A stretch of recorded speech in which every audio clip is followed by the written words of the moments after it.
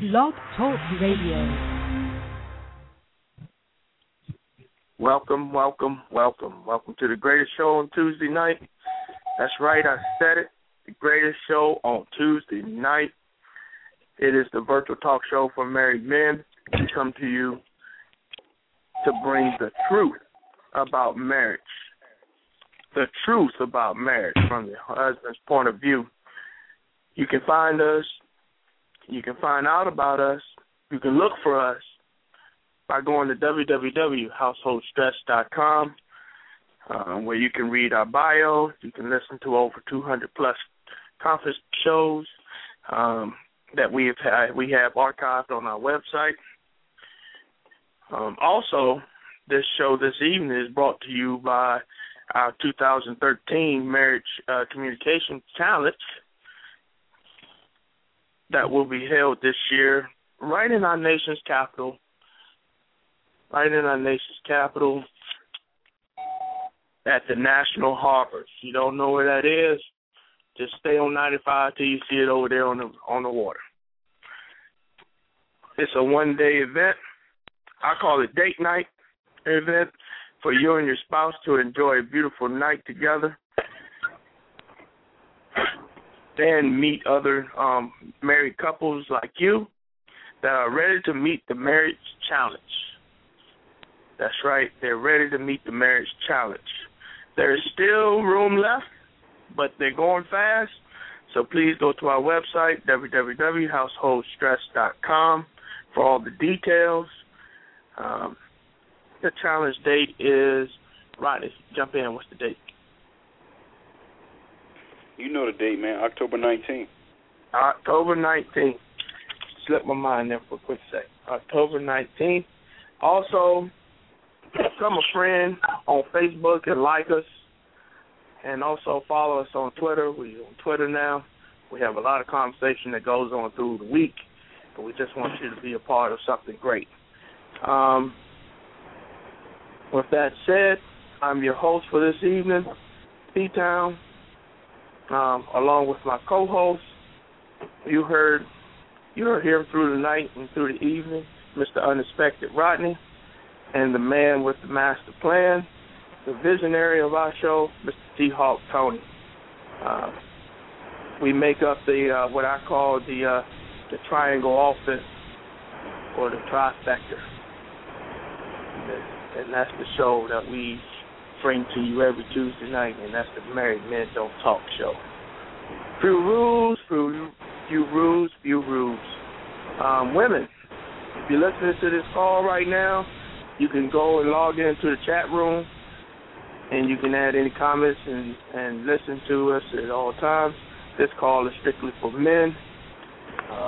For men, you know the rules, no cursing, respect each other's comments, and it's okay to agree to disagree. But I had to add a new one.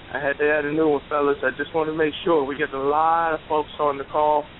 I just want to make sure a lot of us are experts, or we have other groups that we're part in, and you're conversating, you're telling them about our call. So I just want to make sure if you're going to talk about things, that you talk about it in a third party, because you never know who's listening if you don't know if they're on. So you don't want to put the business out there in the street and they're on the phone call without, asking them first. So let's just be cautious with that. Getting a lot of folks on this call. We're getting big time. We get over 1,000 downloads a month on all of our calls and archive other calls. So we just want to make sure that we're just respectful to other family needs. Our topic this evening is change.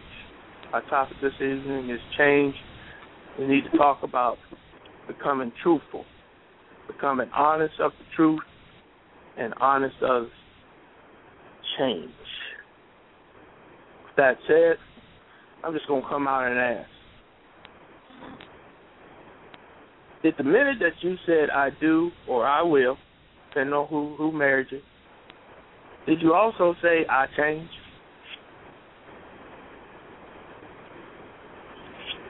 Anybody? Did you also say what? I change. Did you go into the marriage to change? Nope. I came into the marriage to change her. Can you explain? Because I have to tell you, when we got married, it was when I got married, it was just like, okay, we married now. But I'm gonna still be me. There was no expectation of me changing.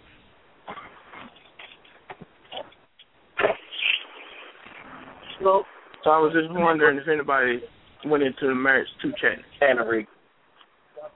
I mean, I don't think that anybody sits there thinking, okay, I'm getting married and now it's time to start changing. I mean, we don't marry people generally saying, I'm going to marry her so I can change her. Maybe women do, though. There's women that think that way, I think. Yeah, I'm going to marry him, but, he ain't right yet, but I'm going to change him. But guys don't think like that. Not guys I hang with. Yeah, it's more the women asking about change. They want to change. Now that you're married, you can't go out. You can't do the things that you used to do. And you're trying to say, it's because I married you. I mean, I can't go out with my friends. I can't drink a beer when I want to. I mean, what's the problem? Has anybody felt like their marriage changed right after they said I do from when they were engaged?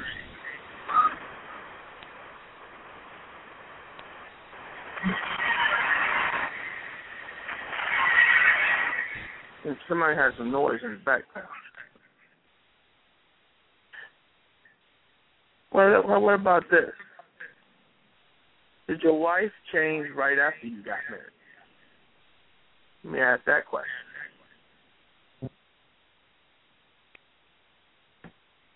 Right after you said I do or I will, did your wife change? Mine did. Anyway? Anybody else? It took a couple of years for her to change. Is that a good change or a bad change? That's a bad change. You took too long to I answer. say it all the time. What happened to the loving woman I married? And she said, I had to change because you changed. You used to be sweet. I got to be tough now. You'll run over me.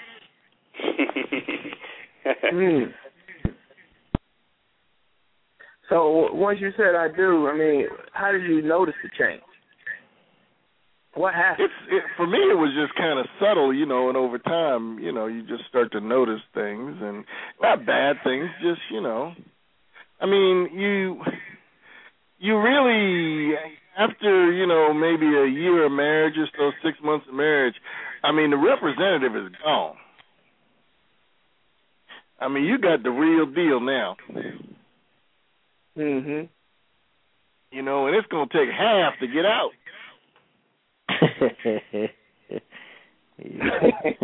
Uh-oh, you said that half word. Well, then, I'm telling you the truth. You had to expect changes once you got married. I mean, we all go through knowing that we're going to have to change something. I never thought about it. I never thought about it. And I was just thankful that I had another chance, And the changes weren't bad and they're not bad. It's just that, I mean, we're going on married 9 years now, and I mean it's different than, when you first get married. I mean, you kind of settle into marriage and grow into marriage and things that used to kind of set you off when you were younger, I don't get as bent out of shape about them as I used to. Well, I remember last week, somebody on the call said that, that when they were dating their wife, now wife, that they decided not to move in with each other until they got married. Right. Isn't that a big change? Because if you're not courting and you're not living together or shacking up, as some people would call it in the past, you don't know what you're expecting by sleeping with this person every night. That's true. I did the same thing, because I was married before. I mean, I wasn't gonna get married if I wasn't trying it out, So that's just how it was. I wasn't crazy. You gonna suck me into this deal, But I got saved on the road to getting married again, and I didn't want to go through that, and so yeah, it was a major adjustment. And for me, it wasn't just that, but she had an 11-year-old daughter. Oh, I guess she was 13 when we got married. So it was a big change for me. Oh, because now not only are you moving in, or they moving in with you, or you moving in with them, you moving in with the family too. Yeah, well, they moved in with me, and I'd raised my daughter already through that period, and I mean that's a tough time to come into a little girl's life at 13, So, everything changed. It wasn't a bad thing. It's just very, very different. You go from, the bachelor life to a wife and a 13-year-old daughter. Well, did you think it would happen so soon that when you got in, let's deal with the daughter, that she would react the way or talk to you a way? Was she nice to you? Did she, welcome you, or was she, hard to get along with when you first moved in? Because that's a lot of change. Now you're her father or stepfather, and she has to follow your rules. But we had laid a foundation for months and months beforehand, and she and I talked a great deal beforehand. So it wasn't a fight. It wasn't she didn't want this to happen. It wasn't she was against this and she was trying to sabotage the marriage. It wasn't that kind of party. But we had to learn each other. Mm-hmm. We had to learn each other. She was, and I let her know, I'm not going to raise you as a stepchild. I'm going to raise you as my child. But that's a process. When you take on, that role and you step in as a parent, they have to start to know that you love them, and you can't teach them if you don't. So, there's a process that has to go that they can start to trust you and know that, you got their best interest at heart, and that's a hard deal at 13. Because most of the time they don't even know what they want for them at 13. So it was a lot of change, and it was a lot of me. If I had raised her, if I was her birth father, I wouldn't have gone through that. But I had to accept certain things that I wouldn't have accepted from my birth children at 13. I don't know if you understand what I'm saying, but I had to take some steps back and not react the way I would have reacted if my birth children had done certain things at 13. Right, because she just didn't know. Yeah, but then you have to deal with the wife and the way how you communicate any discipline to her, right? Because she may go into protective mode. And that happened a few times. Yeah, Mama Bear showed up a few times. And she had to go into serious prayer to deal with that. And if you ever talk to her about it, she'll say, that was tough. And she had to pray, and she had to, and the Lord said to her, if he's good enough to be your husband, isn't he good enough to be her father? You trust the Christ in him or not? It was tough for her, and maybe at the conference you can talk about that if that kind of issue comes up with step parenting. That might be a good thing to do. That's a tough thing. Oh, I can understand that. Cause, we'll get to step parenting in a few minutes. I want to go back to, I think somebody said yes, before they got married, they lived separately until they got married. Can they explain how that change happened once they said I do? Because now you're dealing with what? 2 apartments, 2 homes. You got to decide when you're going to move. All those things. Can somebody talk about that? Yeah, I didn't have that problem. I had one apartment, lease expired. I think my wife, or my fiance at the time, was living at home with her parents. So, we actually relocated out of the area.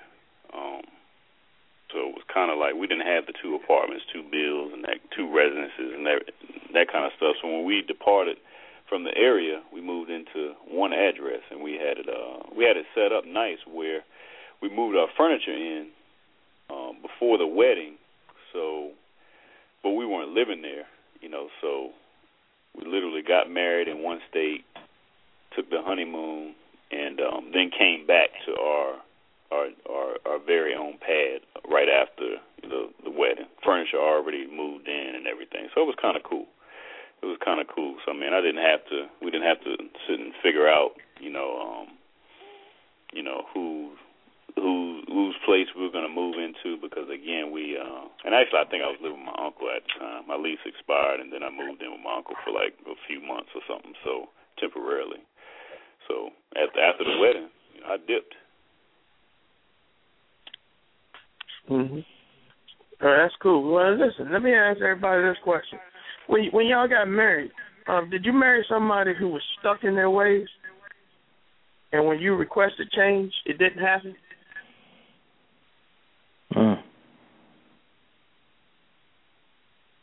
Yeah, I think I married somebody. My wife, I think she was kind of stuck in her ways. She was already older than me, and she just,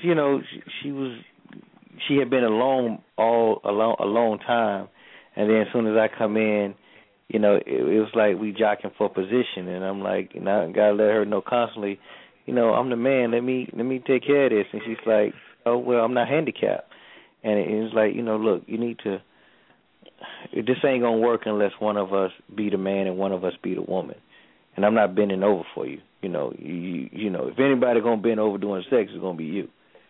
So it's not. Did you? We have to make sure that alignment is set in order, and an order is set in place, and she know her position and I know mine, because I can't cross over into hers, and she can't cross over into mine. So I said, if you want a man, then back up and ease up a little bit, because you ain't got to do a lot of these things. But if you don't, then you keep doing the things you're doing, and I'm out. So right at the beginning, you provided change by an ultimatum. If we don't make a change, then I'm out. Yeah, it had to be that way, because she was doing everything, and rightfully so. She gotta keep on doing what she got to do to get acclimated to me, to make sure that, hey, you just ain't like somebody do, just come in and roll out tomorrow, and then you leaving her hands up and like, what's going on, and nothing, and when I bought her a car, we were still dating. We was engaged, but she didn't want me to buy a car for her. She didn't want me to do anything for her. And I just found, say, look, you don't want me to open the door for you. You don't want me to do all this Google stuff like bring flowers. You don't want me to, do certain things that just like certain mannerisms that me being a man gonna already have. And because she thought that I was doing it for something. And I'm like, no, I'm not doing it for anything. I'm doing it because you're my woman. I'm changing your flat tire, and I'm purchasing you another one, and I'm getting that one fixed. I can do this myself. Well, you know what? If you want to keep doing it yourself, then, I'm out,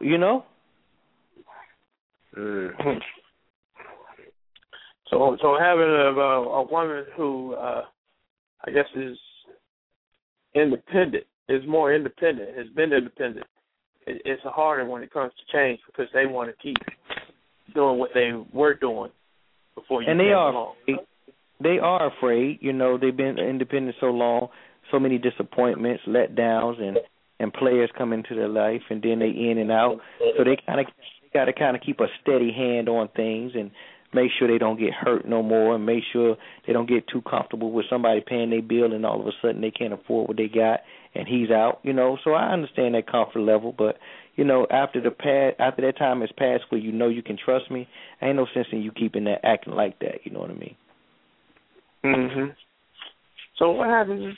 Here's that question again. So what happens if they don't change? Let's say, and the reason why I'm asking that is there such thing as a temporary change? They say, okay, I'm going to try to change, and then they go back to doing what they were doing. Yeah, I think that happens a lot. I think that's something that, happens on both sides of the marriage. We'll do it to keep the peace, but I think the reason why that happens is because they're not comfortable with the change. They're not sold on the change. So they'll do it, just to keep you quiet for a little while, and hopefully, you'll forget, and then they'll go back to their old ways. But I think that on our part, especially dealing with the independent woman, the patience is probably going to be bigger than anything else, and it's probably going to be a little bit harder to have patience with it. But I think that's one of the things that will actually cure that. So change equals patience. Yeah, for the independent woman, because I'm actually married to one too, and I'm finding that she's making subtle moves to submit, but it's not easy. Just like Darren was saying, it's just not easy it's not an easy transition. So it's not anything that's going to happen overnight, And then they have to have the trust too, because when they let that guard down, that independent guard down, they got to be able to trust you that you won't violate it, and you'll treat it with TLC. Right. Mm-hmm. Well, good words. Well, here's another question for you. When was the first time you were asked from your wife, to change something about you? And did you do it? And what was it? For me, it was pride. Very prideful in the first part of my marriage, and my wife told me about it, but I didn't believe it. So probably for the first 7 years of our marriage, I was very prideful, and it just caused a lot of problems because I thought that, in essence, I could do no wrong, that I was the, greatest husband ever, and, these sort of things. So, it was a bit of a challenge when, you're dealing with a person that feels like that. But, to your question, no, I didn't change, especially not immediately. So it took me, I guess, a 7-year process of being humbled and maturing and, just coming into some acknowledgement that, I need to definitely deal with my pride issues on several fronts. Yeah. Well,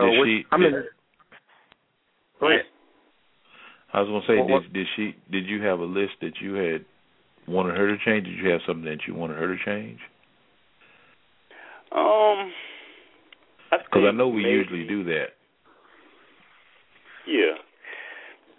I think that probably the main thing that I recall was I wanted her to be more social.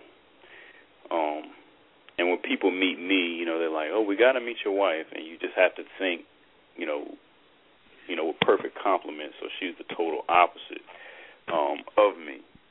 So you're going to get a different personality. She's great, she's personal, but she's not like me.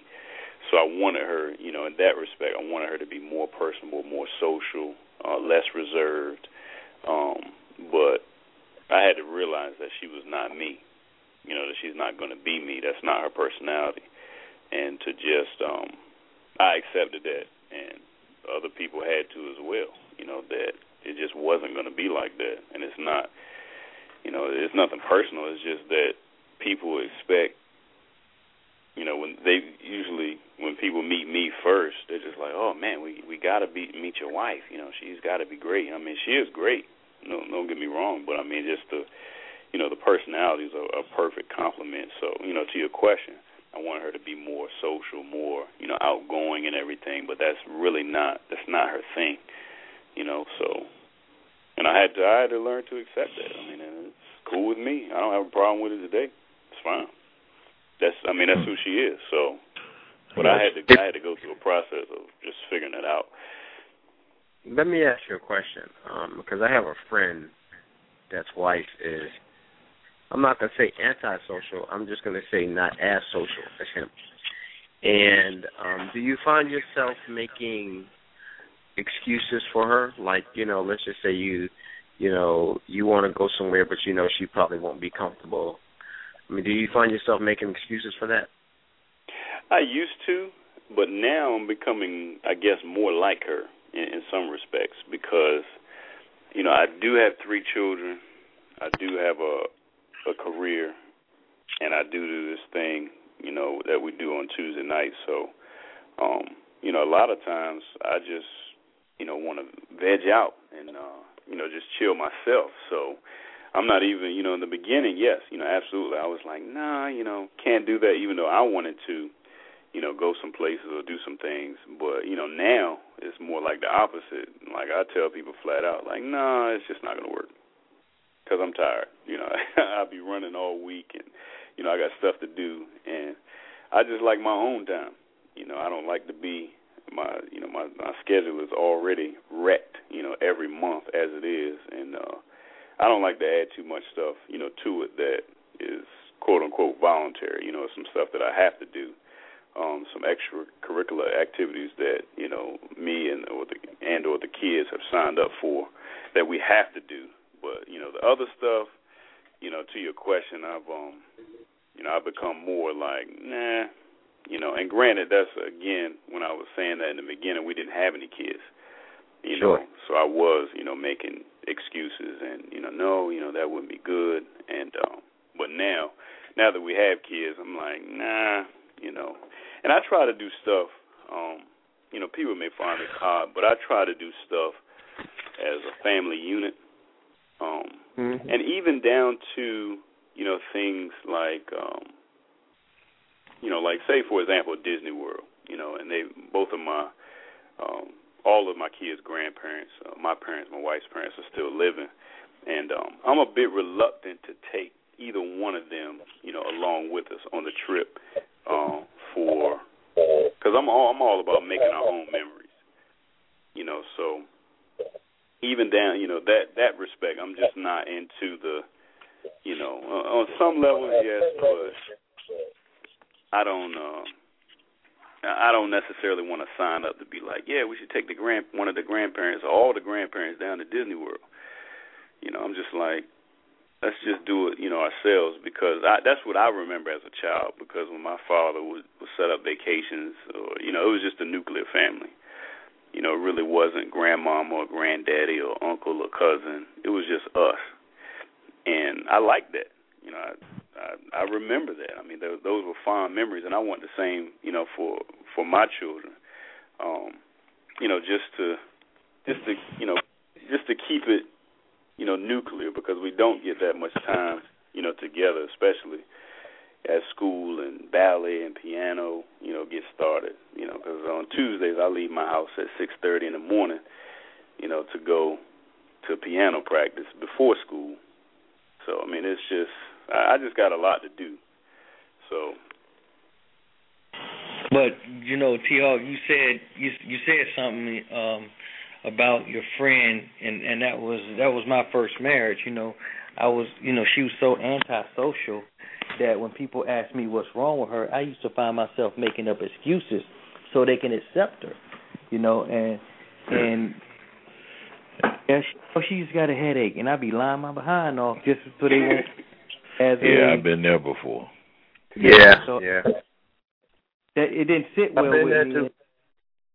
So, and really, if she says she don't want to go, or she don't like some of the people there, or we done had a prior conversation before getting at the spot, she said, well, if this girl is there, and I know she got her eye on you, and I got a problem with her, and and she look at you, I'm gonna slap her. So I'm looking out for, dang, what if she there and they get to fighting? I mean, I don't need this kind of pressure, you know what I mean?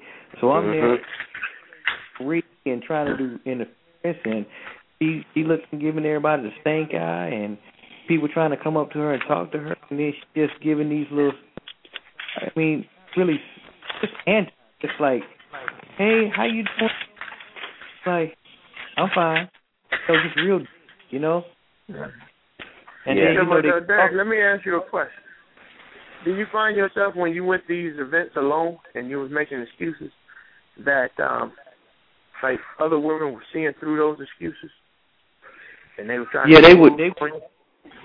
they wouldn't tell me directly, but they'll tell other people, and then they get back to me and they'll be like, yeah, man, I heard about your wife, man. Everything's all right? You know, I'm like, what you mean you heard about it? What's wrong? What are you talking about? You know, and it would be like, you know, I'm sitting up here trying to say, oh, no, she's, and I just find myself lying, man. And it just wasn't comfortable because it happened so much and so often, then people start to kind of catch on to nasty person. Yeah, I mean, yeah, because that's a hard thing to hide, man, especially when you're an outgoing person and they know you as an outgoing person, and all of a sudden now you got this woman and you're not an outgoing person, and that's kind of what happened.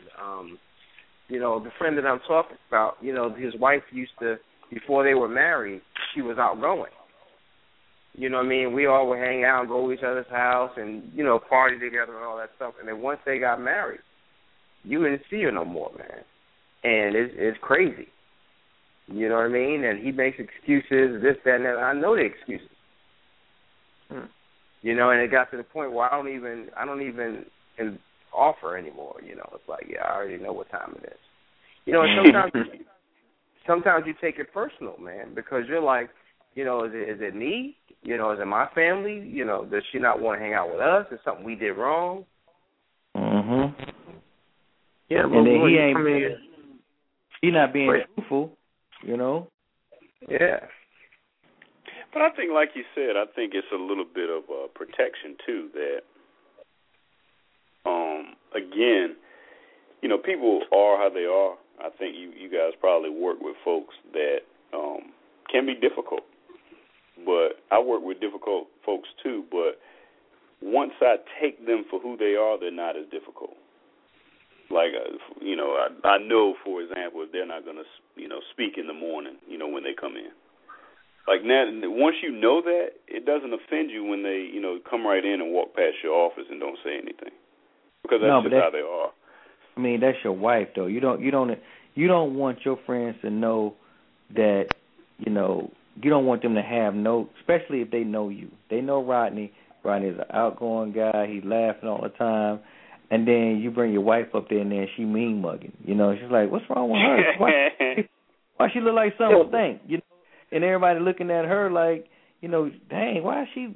I mean, you can just almost tell when there's something wrong with a woman, or something. If somebody just got into an argument before they got into the spot, and you know, and then you kind of like, man, I ain't gonna ask them what's wrong. I'm just gonna say hey and how you doing and walk away. But that's the kind of person that my ex was. She was just I ain't gonna say mean spirit, just very standoffish. So much to the fact that she was uncomfortable. It just made people feel uncomfortable, and I thought that she was just a shy person, but that was just her. Yeah, but what was that conversation like when you asked her to change? That's the conversation where you got quit. You know, I want to, but you're in me. You know. Can y'all hear me now? No, we didn't hear a word you say, brother. Can you hear me now? Yeah, go ahead. I said, what happens when you get fed up and you have that conversation with your wife and say, listen, we got to go to these Christmas parties. They represent me. This is my job. You know, regardless if you want to go through it or not, you know, you got to take one for the team. I need you to change and just don't let me go out here by myself. No, then she's going to get an attitude and you got another problem. Yeah, I didn't have that problem. You know, my wife, she don't let me go out by myself. I mean, she would represent. It's just that, you know, even times past or even now, we're not going to just be doing everything every weekend, you know, going out. And like I said, I mean, it's not making excuses. I don't make excuses for her because, I mean, it's just, that's how I feel. I'm like, I ain't trying to go out, you know, every weekend. And we have so many different circles of friends where you could easily be gone or at, you know, doing something with somebody else every weekend. you know. So, and it's like, you know, when you turn somebody down, it's like, oh man, you know, it's like, man, I just, like the past 2 weekends, I haven't even been home. I mean, I had a wedding, and then the weekend before that, I was at my in-laws. So, like, you know, and then this past weekend, my parents came up unexpectedly, you know. So, you know, it's just, and then it's like I got a free weekend on my calendar, and you're like, yeah, let's get up. And I'm looking on my calendar, I'm like, that's my only free weekend of the month. I might have to decline that because I'm tired. But when you say free weekend, yes. You're defining free weekend how? Like that I can sit in my pajamas all day if I wanted to. So if somebody go ahead. So if somebody said, well, 4 or 5 couples were all going out to dinner. You know what I mean? And these are your peers. These are people that are like-minded, like your wife. Sure. You know what I'm saying? That wouldn't be something that would be important, or something that would be worth doing on your free weekend. Because it can be fun. I mean, absolutely. I'm sure it would be fun. But I mean, if it wasn't pre-planned, you know, I have one babysitter that the baby likes, and so I mean, I gotta like plan with her, you know, a couple weeks in advance. You know, so if it's not, you know, I got three kids, and you know, I got to have somebody to watch them if I want to go and have a good time. So I mean, it's just on the babysitter tip. You know, my parents live 4 hours away. My wife's parents live 3 hours away, and you know, my babysitter is, you know, she goes to school and stuff like that. So I mean, you got to kind of get on her schedule. So just the impromptu stuff just doesn't work for us, for our schedule. It just doesn't work for us. Gotcha. So it would have to be something. It would have to be something that would be planned, you know, months in advance. And with our schedule as it is, like I said, I wasn't even here the past 2 weeks. It still may not work. But I didn't say impromptu. I'm just saying, even if it was scheduled, would that be something that you all would be comfortable doing? Oh, sure, absolutely. That's why we're gonna be there on October 19th. Okay. And I didn't get the babysitter. I pulled in the major recruits. I pulled in, you know, the parents to make sure, you know, that the babies will be fine and they can put them to bed, because the babysitter don't put them to bed. You know, they just watch them until you get back. You know, you need to come back early evening around their bedtime. So, but I brought in the heavy hitters. So I brought in the grandparents. So if it does get late, it's not a problem. But you better remove all chocolate from the house. All chocolate? Yes, right, because Grandma's going to give them all the chocolate. Oh, yeah. Yeah. You know, that's what grandmas do. I don't mind. You know, I don't mind that. And the baby loves chocolate. So. Listen to this. All right, we got some folks on here that's real serious about, I'm a grown man, I can do what I want. When it comes, it's time to come to stand your ground. No change. I'm not changing. Your wife is asking you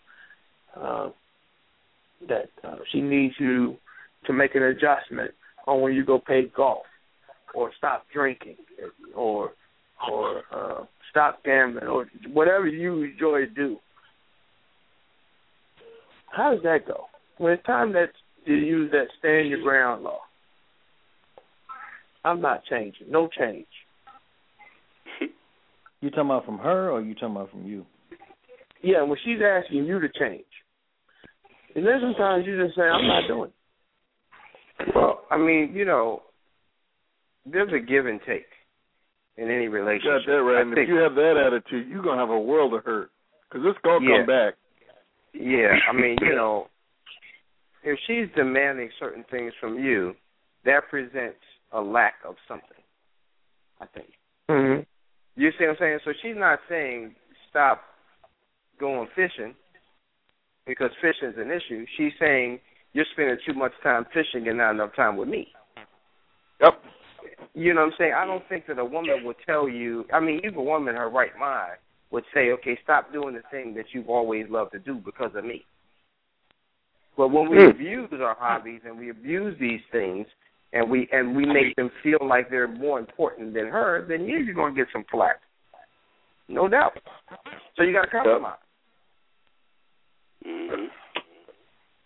Good word. Yeah, but I mean, even if you do change and you do compromise, they're still giving you flack. And you get to the point where you say, you know what, I'm not changing. Even when I did change, we're not changing again.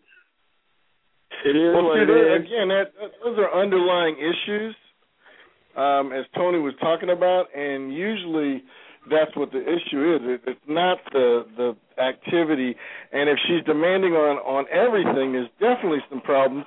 And it may not be with you; it may be with her that she needs to get some help with. You know, she may have some issues that she came into the marriage with that have never been dealt with, and things that you're doing are touching buttons on her that are reminding her of pains from her past. Right.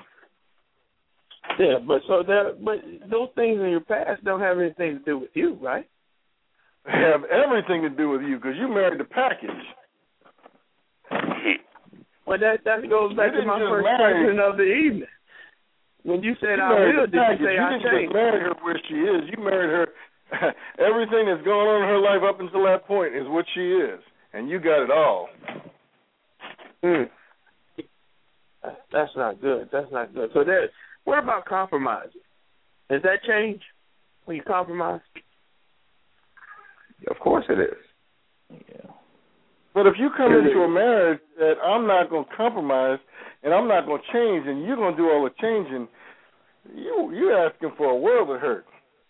You don't need to be married. Yeah, but if you one's getting all the changes and you changing, but when you try to say, well, I want you to do this, and then she doesn't do it, that's not again, and I think unfair and somebody unbalanced. Give and take, and you do, and if somebody takes that staunch attitude, I'm not changing, you have to do all the changing, and if she does, there's a problem, and it's probably deeper than the issues that she's asking you to change. It's probably something that lies inside of her. Before I married my wife, her attitude, and she'll tell you, and I hope y'all go into the conference, she said, hey, look, this is my program. Either you get with this or I got the gift of goodbye. I run the show. I've seen that happen. Yeah, and her issue was unresolved issues from her childhood with her father and the way her father raised her. And she wasn't going to have a man do that to her. So, but if you don't deal with those issues beforehand and don't recognize them before you get married, before you say I do, you will deal with them afterwards, one way or another. Either you're not going to deal with them and say, I'm done with this crazy woman, all right, or you're going to try to get her help and try to get beyond those issues.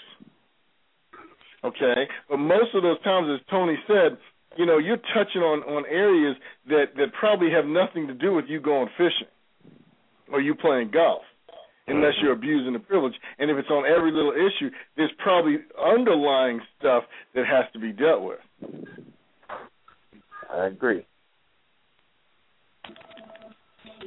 Well, does any of these changes, these underlying stuff, would you have difficulties changing when change means that it hits your male ego, that it's taking some of your manhood away? You got to explain that. What are you talking about? Well, listen, when they want you to do something, and you feel like you're taking my pants away from me, it can't be too like when they tell you need to come to the baby shower. That's right. That could be one where you got to go to the baby shower now and / party. Yeah, I dealt with how they doing them now. I told my woman, you married the wrong one because this one don't do baby showers. Right. And you need to get with the time. I said, I'm not going to no damn baby shower. She said, today's 2012, whatever year it was. I said, I don't care what year it is. This man don't go to baby shower. I'm keeping my man card. Hey, you remember that, Tony? My wife tried the same thing with me about the baby shower. She told me there would be other dudes there and whatever. I said it's a baby shower. Dudes don't go to baby shower. Yes, they do. So she said, my wife said, well, other guys will be there. I said, not this guy. They do them co-ed now. Because the father. Well, not this co-ed. I never will. And I mean, so you're basically leaving your boy hanging. If he's there with a bunch of women and it's a co-ed baby shower. Hey, if he chooses to go to a baby shower, that's on him. That's his okay, and I had a good buddy. And they were like, well, you could come and you could take pictures. I said, no, you don't have cameras. You ain't sucking me into that. That's a woman's deal. And I saw pictures of the baby shower, man. They abused these brothers. They were playing baby games with peanut butter on doll babies that they had to race to change and put bottles in their mouth and put goofy hats on these dudes. I was like, see, that's what I'm talking about. Ain't gonna punk me like that. Yeah, I'm keeping my man card. I ain't going down like that. I saw the pictures, man. I was like, oh no. I sent him a text message with a picture of a man card revoked. Well, go ahead. I was saying, who's gonna crack a brew at that party? Hey, I just had a friend who went to one this past weekend. He told me it turned into a baby shower, and then after the baby shower, they started partying. They done took the kids home and had a DJ and party for the rest of it. Yeah, but see, the people know they don't take the kids home. I'm telling you, right there in front of the kids. I hear y'all, and I hear y'all, but sometimes y'all gonna have to come up to this century. I mean, we were drinking beer, shooting pool, and everything, man. Man. It's not like it used to be. It's not. T-Hawk, not happening. Okay. I know I went to one, and it was my godchildren, and the fellas were outside kicking it while they were inside playing the games and everything. So what is the point? Okay, hold on. Who's going to a baby shower where you can drink? What do you mean? What is the point if you're not in there in the baby shower? What's the point? That's right. What's the point? You just support the change. The change is you're representing your girl because she wants to go to the baby shower, and that's why the guys are outside. Nobody wants to be there. There's no man wants to be there, but change. Well, why would you go? They compromise and say, all right, I go hang with the fellas outside, and we do drinking out there. That's why you go. Hold on. Well, my wife told me that now they got guys doing the bridal showers. Hold on. I gotta ask you a question. And then they take your man card. Andrew, I want to ask you a question. Andrew. Yeah. Now, if let's just say you were having one of your daughters was having a baby, and she says, and her and your wife were in cahoots, and they said we're having a baby shower at the house, and they tell you they want you involved, and not only do they want you involved, but you can invite anybody you want to this baby shower. You have your own guest list to this baby shower. How would you? That's how he would respond. Huh? Okay. How would you set Let me tell you that exact scenario, except for I can invite all my buddies to the baby shower because that wouldn't happen.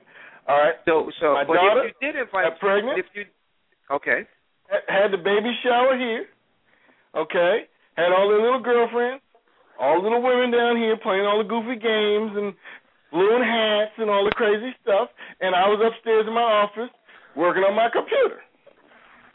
So was I at the baby shower? I was at the house. No. Okay. My wife said, could you run out and get some ice? I said, sure. Ran out, got some ice, brought it in, went back to my computer.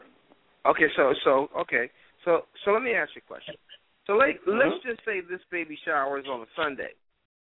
Okay. Prime time Sunday. 2:00 in the afternoon. And you can invite whoever you want to invite. Right. That sounds like a great time to go hit that little white ball. No, I'm not saying you. That's not an option for you. The option is get involved. It would be an option for me. Okay. point I'm trying to wait. I come from an era that men don't go to baby showers and men don't go to bridal showers.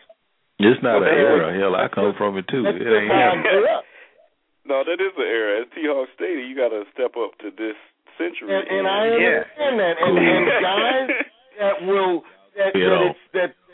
okay, but see, to me, guys hanging out, drinking beers in the backyard while the women are having their baby showers, they're not going to a baby shower. They're hanging out drinking with their boys. Don't call that a baby shower. If you're in the baby shower, you do what they did at my buddy's baby shower, where you dress the dudes up with little hats and little dookie diaper changes and have the races along with the girls. But I got the let me ask you pictures this. to prove it. Let me tie this back to the topic. Let me tie this back to the topic of the evening. Change. And we see how adamant you and Ike are just not, not even going to hang out in the yard and drink brewskis with the boys while the ladies are inside doing what they do. Not happening. But how would your wife feel knowing that you feel that way, but you decided to go anyway? We talk about change. My wife you basically change your perspective and say, you know what? I'm going to go. I ain't playing no games, but I'm going to be in the yard with the fellas. We're gonna, my wife would be worried. My wife would be worried. Why? Why? My wife sees it as being a punk. She does. Mm-hmm. But she want me. She every now and then, and my wife told me this on the way home today. Every now and then, she likes for me to just say, you know what? No, I'm gonna do this, and that's it. She likes that. She likes that manly way. Like no, take a stand on some things. It's not even. My wife takes a different tag. My wife got very upset that I wouldn't go because here was the deal. Right. It was like all the friends are gonna go, and I'm not going. And you were the only one out there. And so the director of the party's talking to my wife, and I hear her saying, "Oh, don't worry, he'll be there." But see, he's saying something profound because people don't realize they take leverage, or they try to get leverage over us, and that's what I mean by pulling your pants down, because we've gotten so beaten up in our marriage that we just say okay to keep her quiet. But you don't know that they're telling their friends, oh yeah, he'll do what anything I say. No, yeah, well, yeah, you're right. Women don't like a punk. They like a dude, to go on and every night. It's okay to go ahead and accommodate them and go on and make the sacrifice for them. But every now and then, you got to be a man, too. You got to stand for something. Like, look. You got to say no. My wife already knows if all our friends in the world are going to be at this baby shower, as soon as she find out about it, she can go and let them know Ike ain't coming. She can already let them know now. Ike, let me ask you this. What if your wife thought like Andrew's wife, where she wanted you to come? Then what? How would you respond? Would you still be like, nope, I ain't going? If she literally is like, Ike, I would really want you to come. I don't want to drive. Let's say it was 2 hours away or 3 hours away. Right, it's 2 hours away. It's bad weather. Yeah. She's going to ride the showers up there, up the road. And I played that scenario already. I've lived that one. It's easy because I could just do a relation game with her. I could say, okay, I go to the baby shower as soon as you sit through a whole football game. Why it's got to be tit for tat? Why? Because she I know ain't no hell she gonna sit through an entire football game. She can't sit through a quarter. I know she can't. She need to change. She need to change. They probably watching a football game at the baby shower. That's fine. I'm not. They've tried that with me. They've told me that. They told me they had bought my favorite beer. They said the Ravens are playing. I on through. We having the baby shower specifically an hour before the game starts. So you can watch the game. And I said, no, it's a baby shower. Don't give a damn about no baby shower. Well, listen to this scenario, because I got to ask her. I got to ask this. This is my situation. Now, I got a lot of different businesses going on at one time. So sometimes at this point in time, I don't have the time to go out there and cut my grass. So sometimes your own grass goes out there, my own grass. Because I'm doing everybody else's. I got to come back do paperwork. I got so many things going on. So Then my wife comes out, and she's been helping me. So she'll go with me and help cut grass. And when she'll come home, she'll help Quentin cut the grass. Now, me, I feel funny because that's my job. Mhm. That's my job. I'm supposed to be out there cutting the grass. Regardless of what I'm supposed to do, I'm supposed to be, going out there, stopping and going to cut the grass. But I'm cool with that. I'm cool that she's helping me out because we help each other out. I don't have a problem with it. But did I do something? Is that change? Am I losing my man card because I accepted that change that she's helping me? That's a deep one there. In your eyes, and in there goes in y'all guys' eyes. If I your don't woman think so. I don't in, cut grass. How do you Trying to help lose you your out. man card? I just got a question because y'all both mentioned the word man card. How do you lose your man card when you're a married man handling your business? How can you actually lose your man card? Woo. Wow. Well, because you give up some responsibility. You get punked. That's an open question right there. I mean, That I is an remember open question right there. a guy that got on the call a couple of years ago when his wife got on the call, and she snatched his man card all up out of his hand. Yeah, but that's not what the question he said. He said if you're handling your business, that let's say for example that a guy handling his business goes to a baby shower, so his man card is revoked. At that point, he's handling his business. Okay with him, that's okay. Okay. Okay, but if he has a stance, all right, and he won't stand up for what he believes. I mean, that's not an issue for some guys. I mean, there's guys today that's not an issue with. Exactly. Okay? Right. But guys, I'm gonna tell you what. I don't know about your dad, Rodney, but my dad wouldn't be caught dead at a baby shower. But see, my dad wouldn't either. Here's the difference in our fathers. Hold on. Here's the difference in our fathers too, is that my father wouldn't change a diaper either. Okay, my grandfather wouldn't change a diaper. So But you then want when your you house push a baby. Yeah, I mean, but no, I mean, I probably changed the most diapers, in my house. So I mean, and again, it's not that changing a diaper is not manly. I mean, it's my child too. So I think my father made a mistake by not changing my diaper. By being like, I ain't doing that. Let your mama change your diaper, boy. I mean, that's the stance that the old heads in our era took. That was a mistake. That's bonding right there. My son know when he needs a diaper change, who he come to. Daddy, I change a diaper. I ain't like, Mama, where's your mama at? Get your mama. I'm gonna tell you what, that's some bonding I could do without. My grandson, when it's time to change him, he goes to mama or grandmama.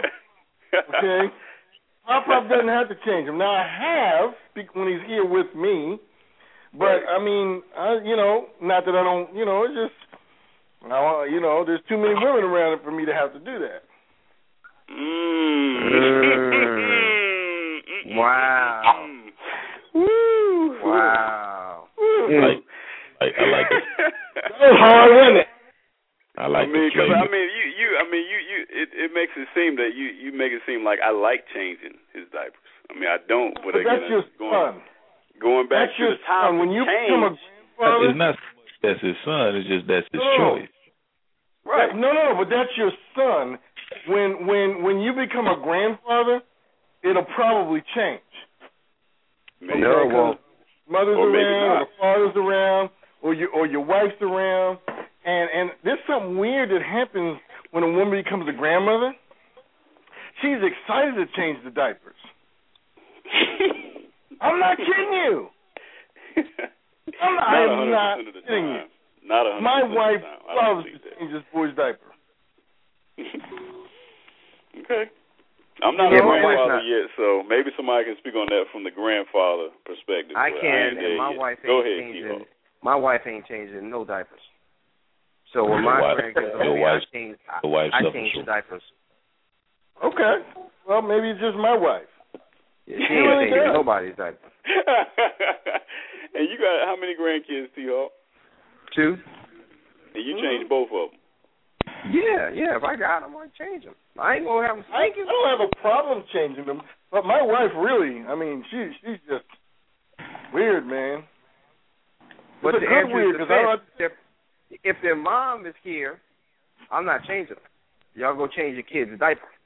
But if I got them, I'll change them. I mean, if they're there with you, that's what you would do. I mean, you're not gonna let your baby go around like that. But he said if the baby's there with him and his wife, he's gonna change it. Yeah. But you see, his wife, it's not like an exciting thing for her. She's not like, oh wow, you know, the grandbaby. I can't, you know. And how is her relationship with the grandbaby? It's good, but you know, she ain't changing those diapers. Okay. Because I have a friend of mine.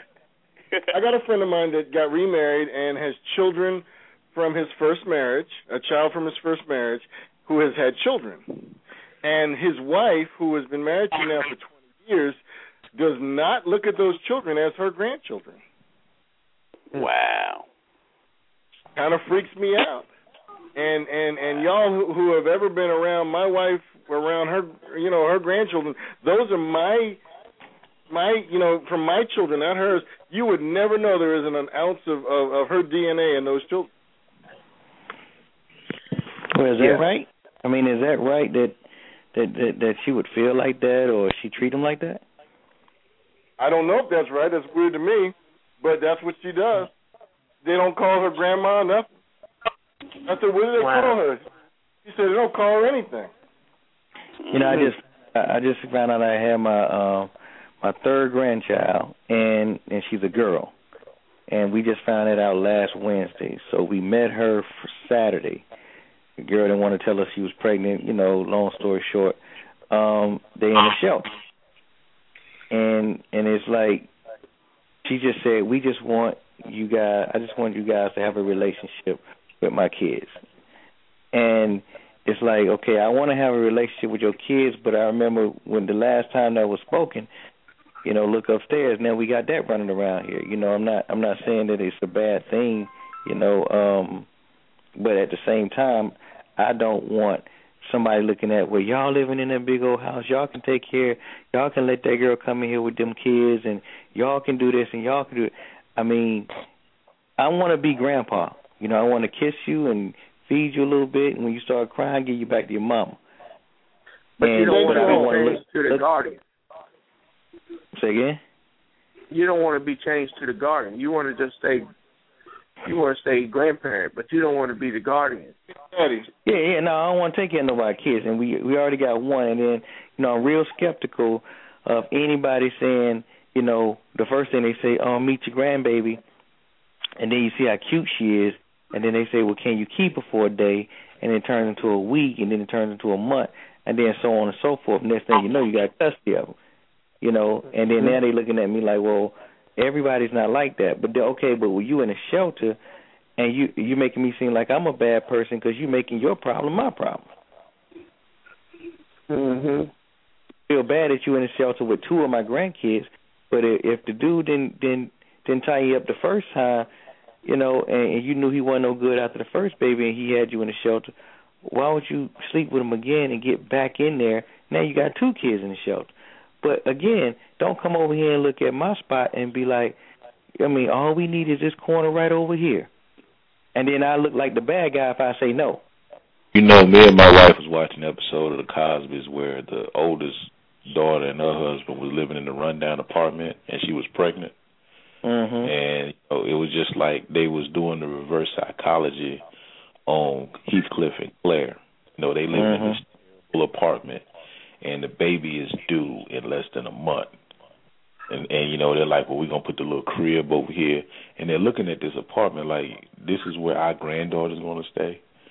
Right. But they had to roll with it because at the end of the day, they put their foot down and said, you can't come back here. Right. So if that's the way you want to raise your grandchild, our grandchild, then we have to respect that. Right, but they put that was the way I was with my kids, and I let them know, you know, I love you, but you can't bring it here. If you're old enough to have it, you got to go take care of it. Now, obviously, if something happened, where something happened to her and I had to take care, if she was, injured or killed or something, you got to do things. But just to take somebody's kid and raise it, that's not for me. And now, I got relatives that do that. My wife's family, they snatch the kids, and I'm raising this one. And, hey, more power to you, but that's just not the way I want to spend the rest of the next 20 years of my life. I'd rather be in a room or something. Mm-hmm. So making change for family is more difficult than making change just for your marriage.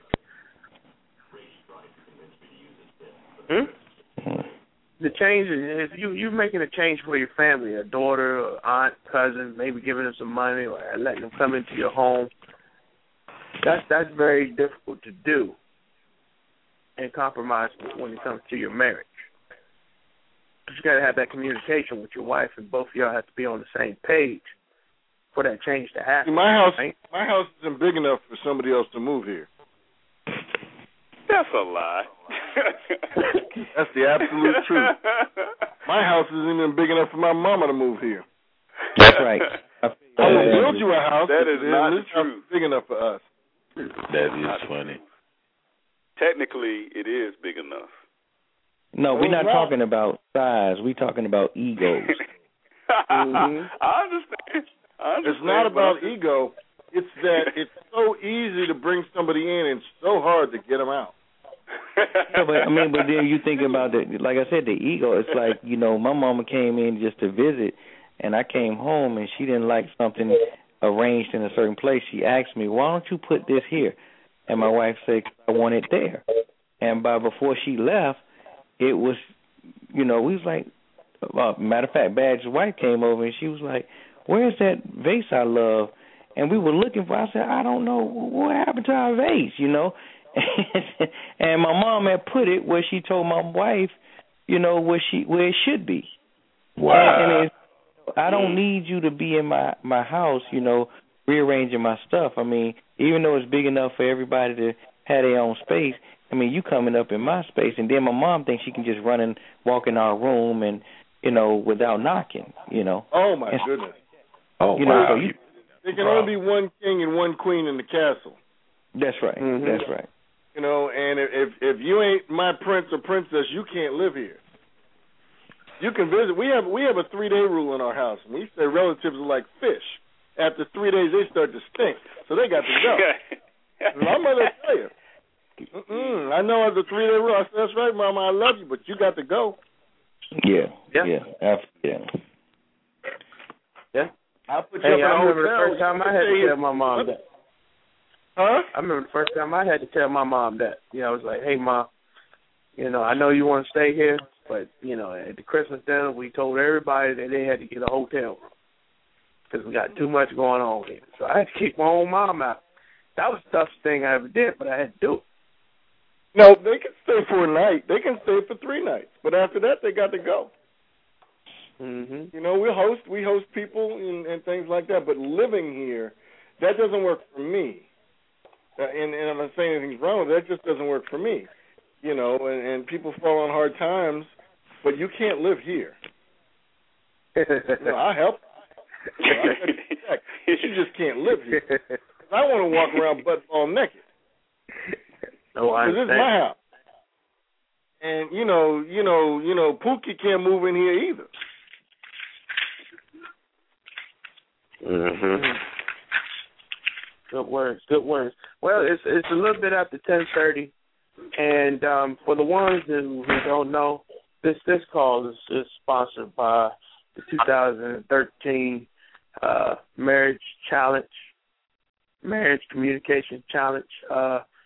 That's going to be held at the National Harbor on October 19th, and we're going to be talking about some topics. And so I got one question for one of the topics that we're going to be talking about.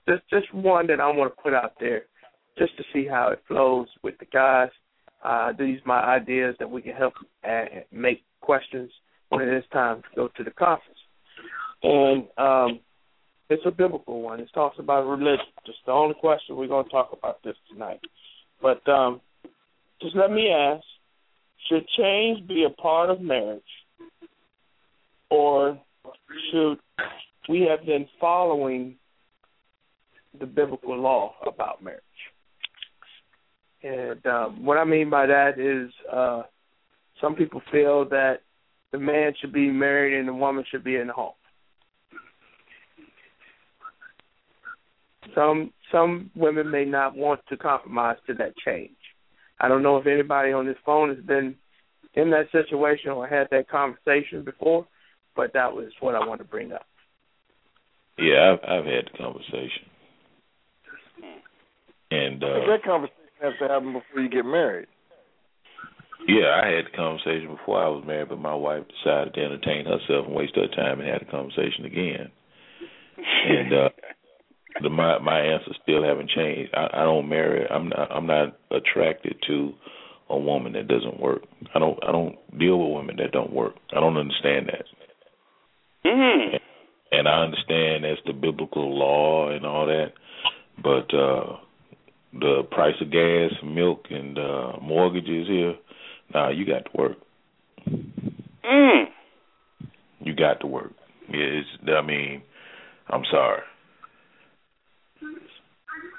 Not even trying to hear it. Wow. Well, I mean, that's harsh. Too many times when I was in the military, I saw so many, and Andrew, you can attest to this. As soon as the husband goes, deploys, or whatever, the wives are doing, whatever, or they complain and they bored, they ain't got nothing to do, or they're underappreciated because all they do is deal with the kids. And then 5-6 hours a day, they sitting there watching stories every day. While the husband is out there, busting his chops. I've seen it plenty of times on all kinds of military bases. And Andrew, I know if you go on and be real about that Navy situation, I know you can attest to that. No, not Andrew. You mean Darren, I think. I mean Darren. I'm sorry. Yeah. Darren been in the Navy. But that's the truth. Okay, I that's how I met my second wife. That's how I met my second wife. Oh yeah. You was shopping. Huh? He was. You was shoplifting the booty from a military wife? Oh. Wow.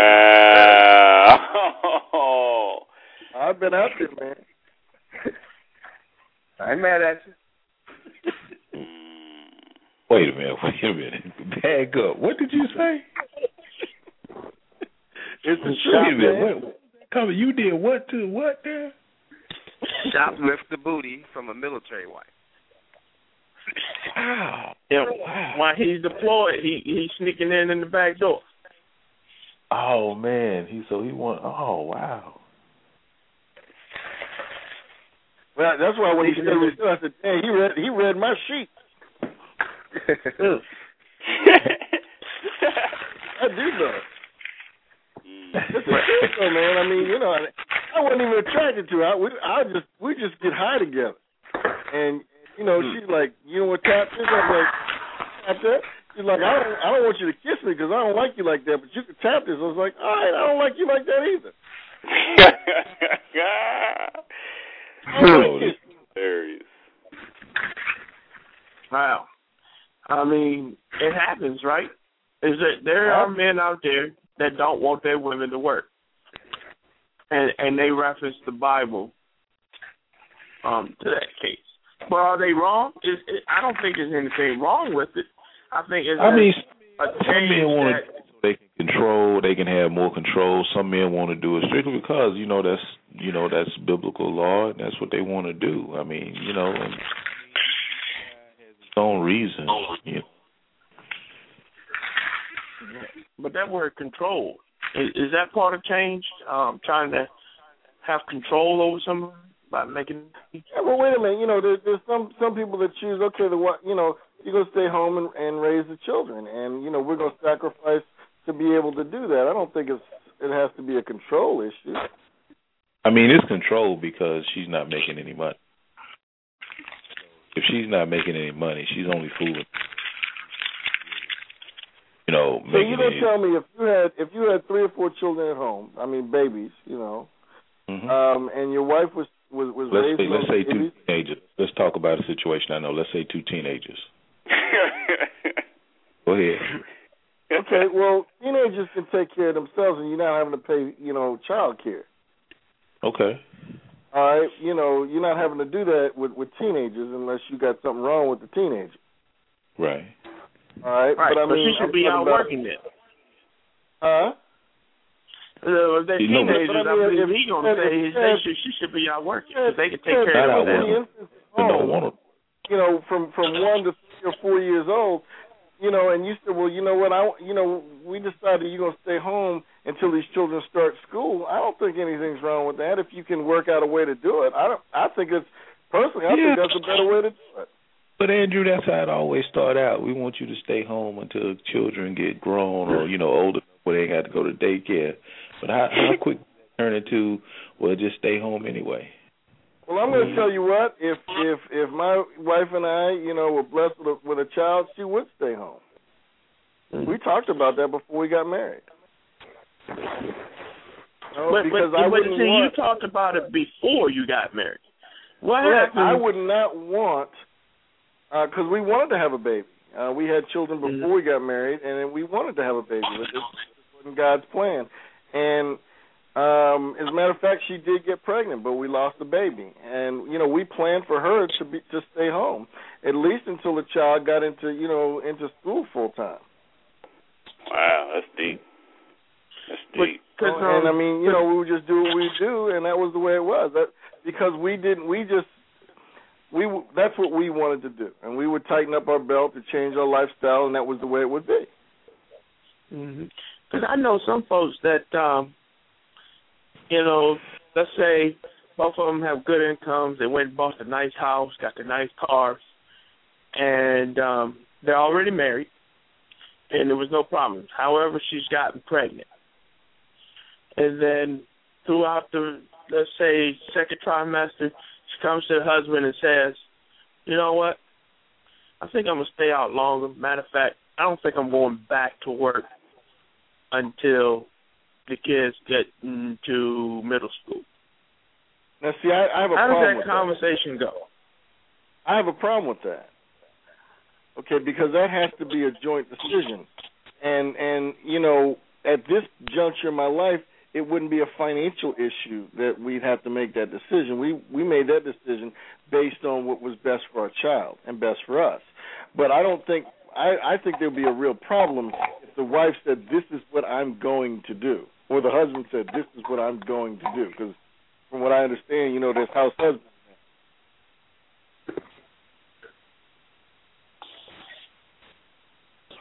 You're breaking up. I don't know if anybody heard everything you said, Andrew. Did everybody hear that? I said I have a problem where the woman says, this is what I'm going to do, instead of it being a joint conversation.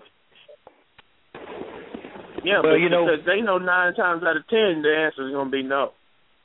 Well, not really, because in my situation, when I told when my wife and I discussed it, we had 2 growing kids, and the grandkid wasn't even in the situation. We had 2 growing kids that needed to be at home, that needed somebody at home when they got home from school to help them with their homework, to cook and make sure their clothes was washed and clean, and make sure they had a balanced no TV during the week, just rules. And in our old neighborhood, the kids that was coming home with no parents there, they was getting into all kind of trouble. And we had to actually tell our kids, you can't go over that person's house because their parents are not home. And they was like, well, why not? They can have company. I was like, well, that's not right either, because no one's home, no one's there to watch you. All we're going to do is play video games. Well, that little girl ended up pregnant at a young age. But at the same time, at our house, since it was monitored all the time, it was always somebody there, they couldn't get over as much. They couldn't get over in school. They couldn't just tell us anything without us double checking on it, because while I was at work, my wife was able to tackle those things, that the kids try to get over on when they can get over on me. They can ask me for something. I'll be like, yeah, just get out of my face because I'm tired. I want to go to sleep. But they couldn't just say something to her and her just be like, "Oh, okay, you can." She won't. Her response won't be the same as mine because she's there all the time. Personally, I think that's probably the best way to raise children.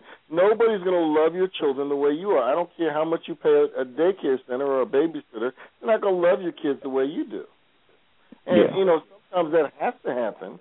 And I'm not saying anything's wrong with it. I'm just saying that if you're in a situation that it's important to you and you can afford it or you can change your lifestyle to handle it, I think you should be applauded.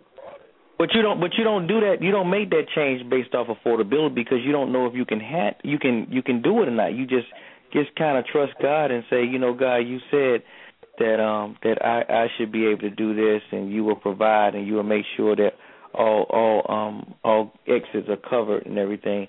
So we're going to do this, and we're going to trust you with our finances.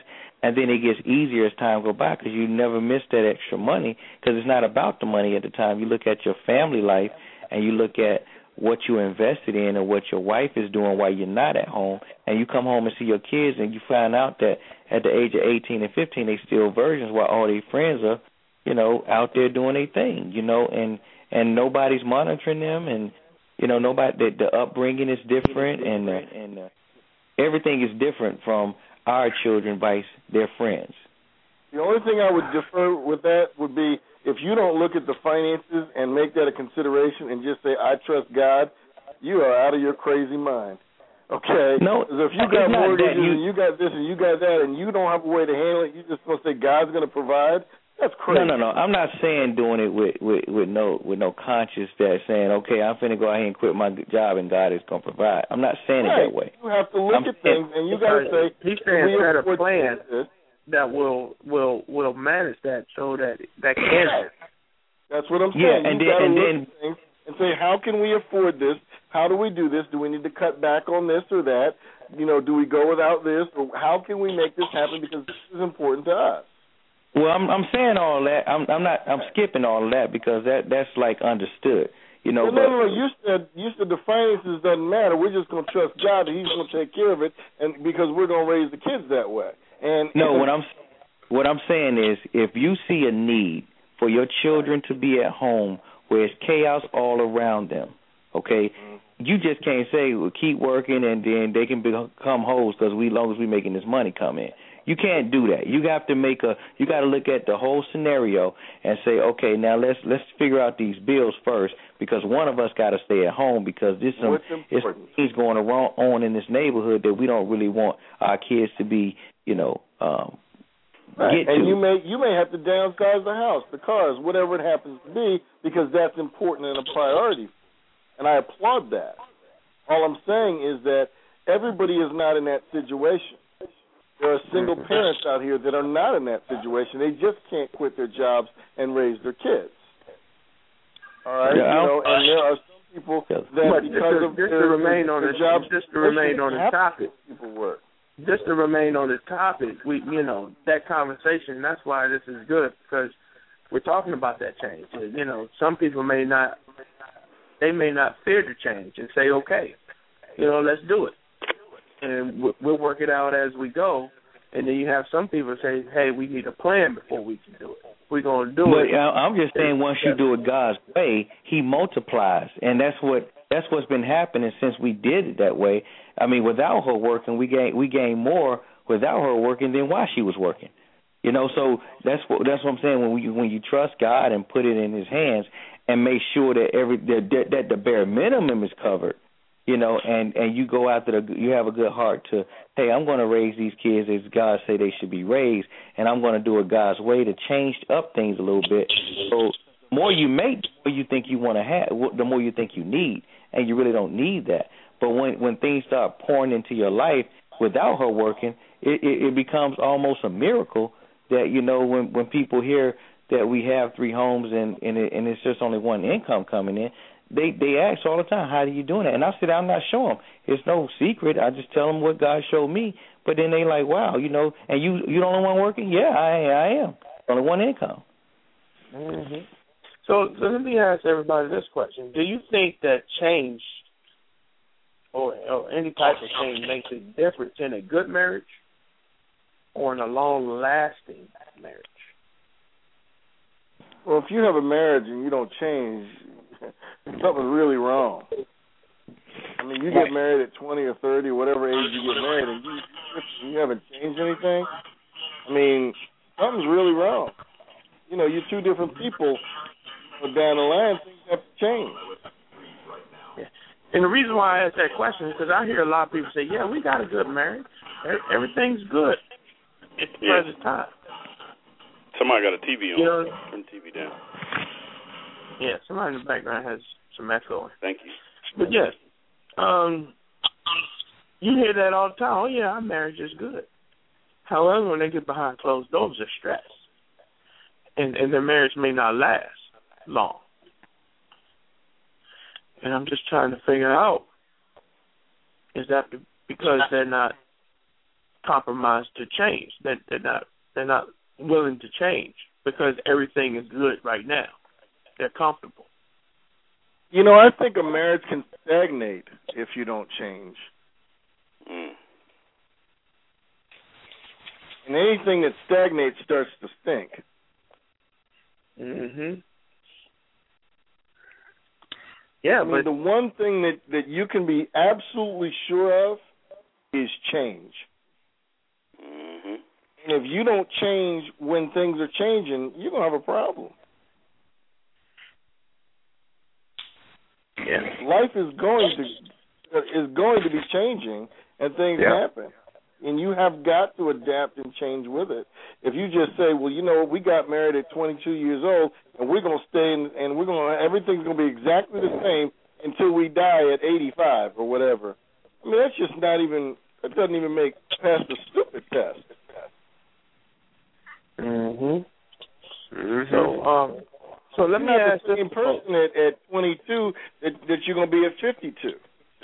It's funny because sometimes I've talked to young kids, and they're so staunch in their belief, and I'll say, well, yeah, I understand that, but trust me, 10 years from now, you're going to think differently. And they say, oh, no, I won't. I'm going to think exactly the same as I do today. And I say, you probably won't because you're going to grow and change. Oh, no. And I say, do you think the same way you did 10 years earlier when you were 12? No. You grow and you change. You're right.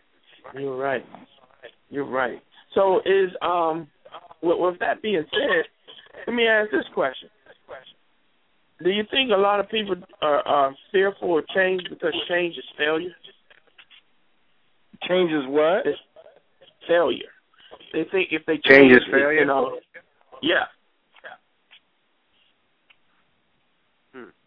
I think people more are scared of change is failure.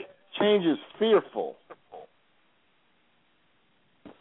Because it's unexpected. They don't know what's going to happen. There's some control of everything. Right, but if they're fearful, they're scared of failing, right? So they may not want to take that risk or that change. I mean, because change is risk. Right.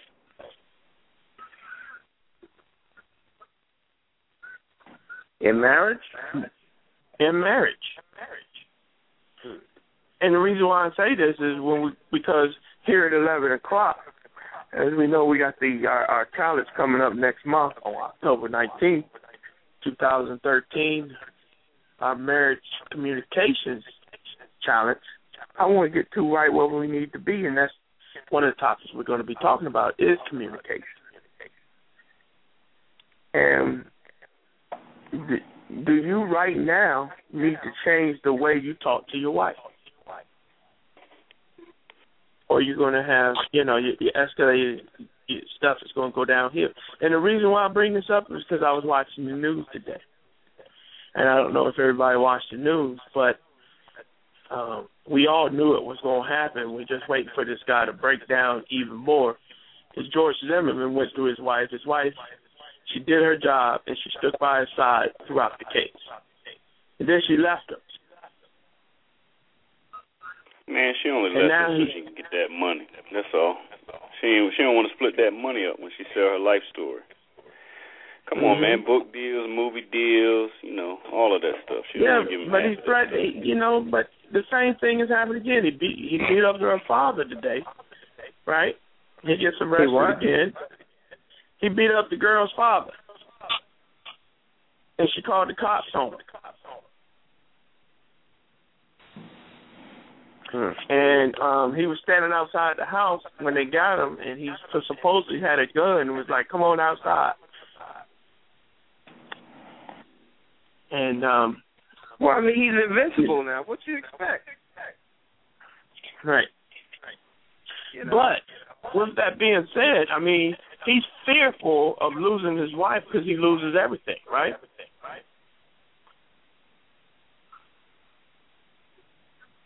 And we just talked about that fear. So he's freaking out. And now he has to try to change and adapt because he has this bullseye on his chest. Does anybody else hear that echo? What bullseye does he have? I don't know. So what did you say? I'm sorry, I didn't hear it. You said he's got a bullseye. I don't know what you mean by that. Yeah, when I say he has a bullseye, he's on television. Everything he do is scrutinized. They got pictures of him at the gun show looking for guns. Every time he's speeding and getting tickets, he's always in the news, and you can just see this man falling apart. And guess what? Now he's losing his marriage because of what he did in the past.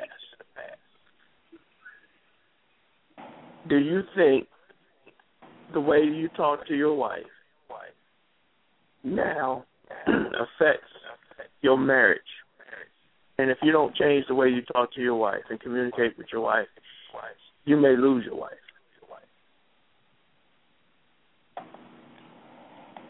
I wouldn't go to that extent, but I think that we all come out wrong at some point, and we got to straighten it out. Mm-hmm. I mean, except Rodney, but I think everybody else comes out wrong. I know I do. There's times I got to say, honey, I'm sorry, I shouldn't have said that, or I shouldn't have spoke to you that way. Would you please forgive me? And once we get to that point, then it's done. But I don't know any marriage where where both parties always speak to each other with love and patience and all that. I mean, we live in a world where we have stress and things happen, and we just get caught wrong sometimes. We're thinking wrong. But if your attitude is I don't have to step up to the plate when I do wrong, then that's more of an issue, that you have inside of you, that you don't think that you can do any wrong, and the people around you just have to accept it. And that attitude will end you in a terrible marriage. Yeah, and I'll just echo on what he's saying. I think that there's communication and then there's effective communication. And I think a lot of times it's just based on communication. And I'll give you an example. It's like you tell a child, don't go touch that stove because it's hot. But they still want to go touch that stove. And I think sometimes we talk that way to our wives and to our spouses, well, don't do this because, it's not right. But we don't explain to that child how hot it is and what we really mean by it. They have to see for themselves, and I think marriage is the same way. We say it, but they're not hearing it.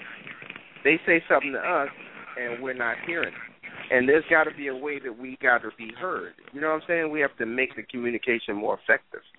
And I think that's when you say that reminds me when I first got married, you have to learn how to speak to your spouse in a way they're going to receive it. Because when I got married to Glenn, she would tell me things. She would say, well, you have to do this and you have to do that. And the cackles on the back of my neck would stand up. And I'd say, I don't have to do jack.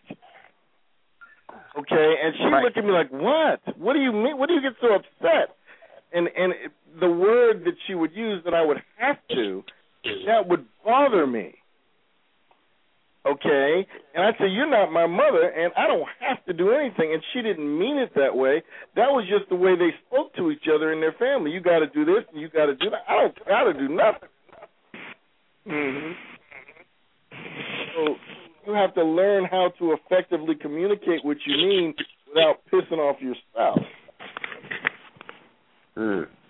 Yeah, because I find myself sometimes just firing back when that happens. That type of situation. So I'll just fire one back.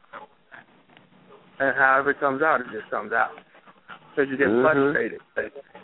You get frustrated because you're like, you know, you're not talking to Quick and Yana, you're talking to me.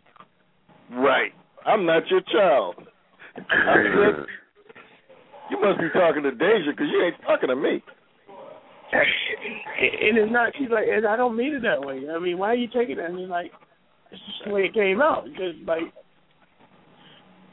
we all have those buzzwords, and we have to learn our spouse to understand what those buzzwords are.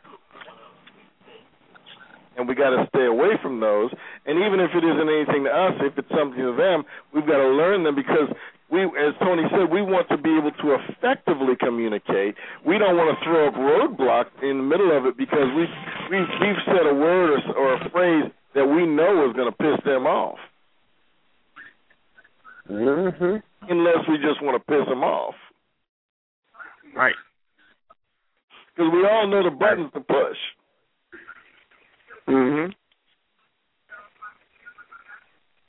But sometimes I feel like, you know, it's me because I didn't nip it in the butt. I just keep doing it, the same thing. So I get the same reaction every single time. And I know I need to change and nip it in the butt. You know, so it, you know, we can better effectively communicate because, you know, we don't mean to do it to each other, but it happens that way. Right.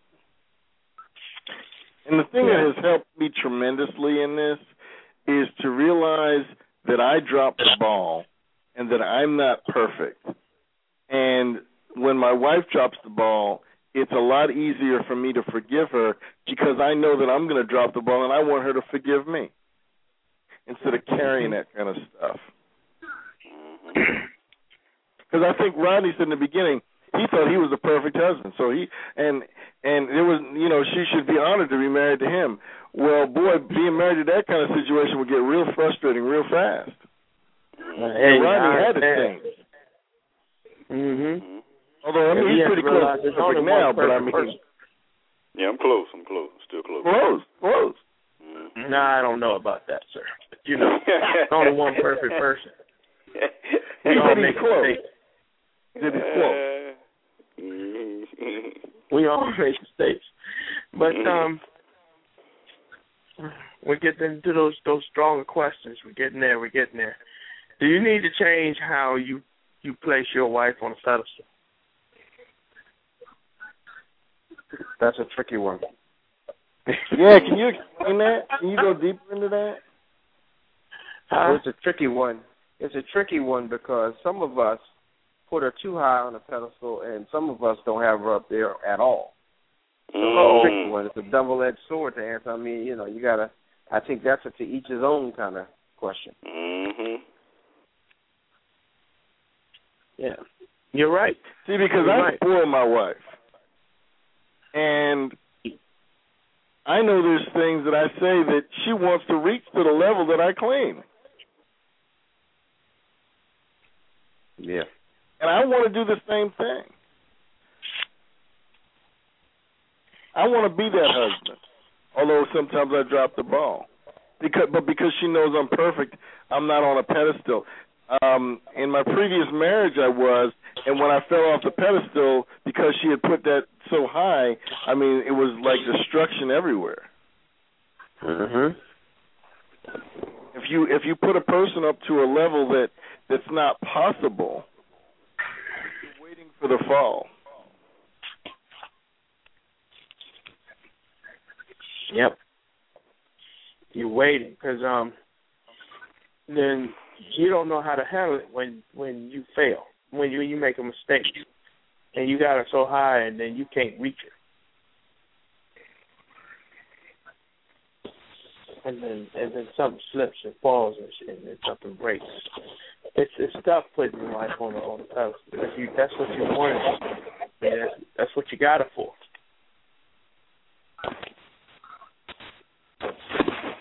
But what happens when that change, and you say, all right, I'm not going to continue to put you on this high pedestal. I'm going to put you on a midway, and then things drastically change. Because now she feels like you don't care about it.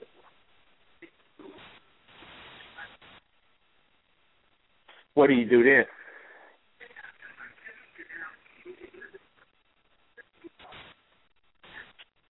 I didn't understand it. Sorry. Oh, no. What do you do when you take her off the pedestal? Let's say you change and say, I'm not putting you on this pedestal anymore. And now she changes back on you. But changes in what direction? And I do agree with sometimes you got to take them off that pedestal. I mean, that's anybody.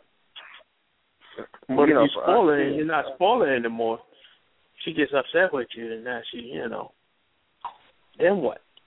Well, I mean, you got to follow, you got to see it through. You did it for a reason. You got to define what putting them on the pedestal means. I mean, are you acting like their stuff don't stink? That they're perfect people? Mrs. Perfect. I mean, if you're doing that, then that person, you're doing them a disservice because they can't live to that standard. Unless they're Rodney. And, I mean, that's a problem. I mean, nobody can live that way, and that's a whole lot of pressure. And usually the person that's put on that kind of pedestal doesn't want to be on that kind of pedestal. And they're trying to say, look, I am not like that, and don't think I am.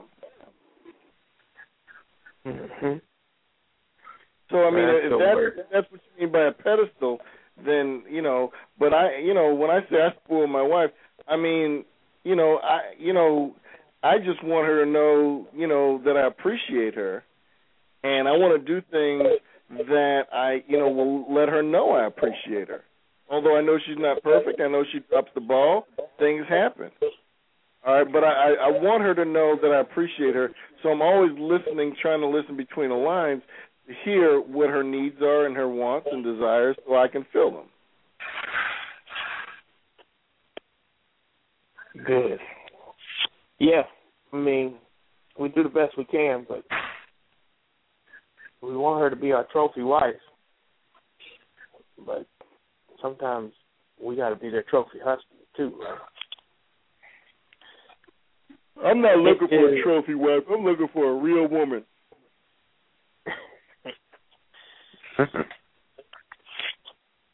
That's good. That's good. Hey, Tone, I'm right up your alley right now. All right, this question is directed to you because this is your favorite topic of the night. Do you think that you need to change the way you and your wife have sex with each other? How is that my favorite topic? Like that.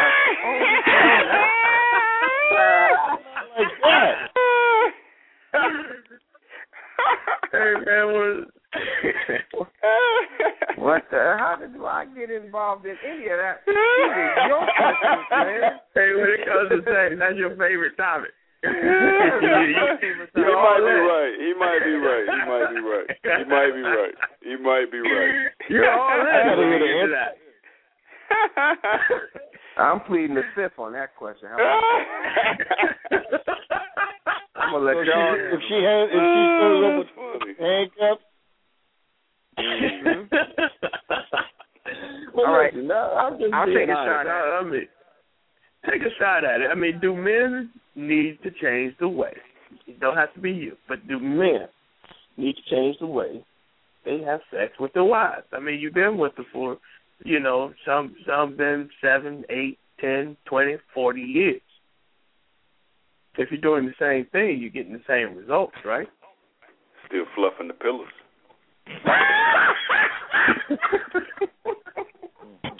Oh, that was classic, Rodney. Classic. Fluffing the pillows.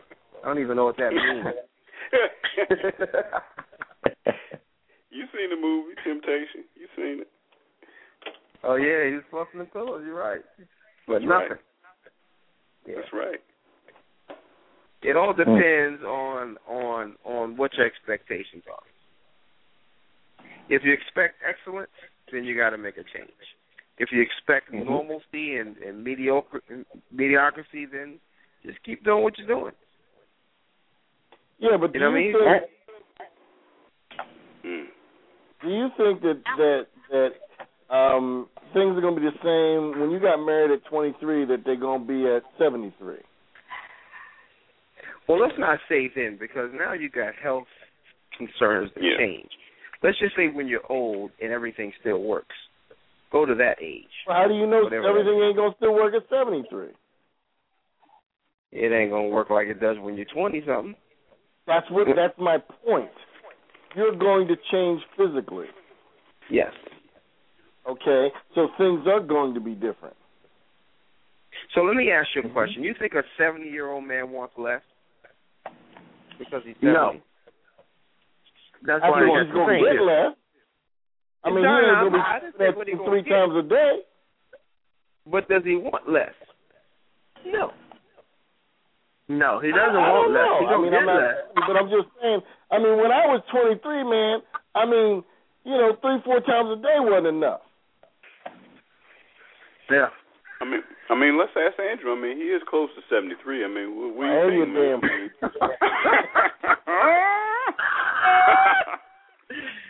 Oh, man.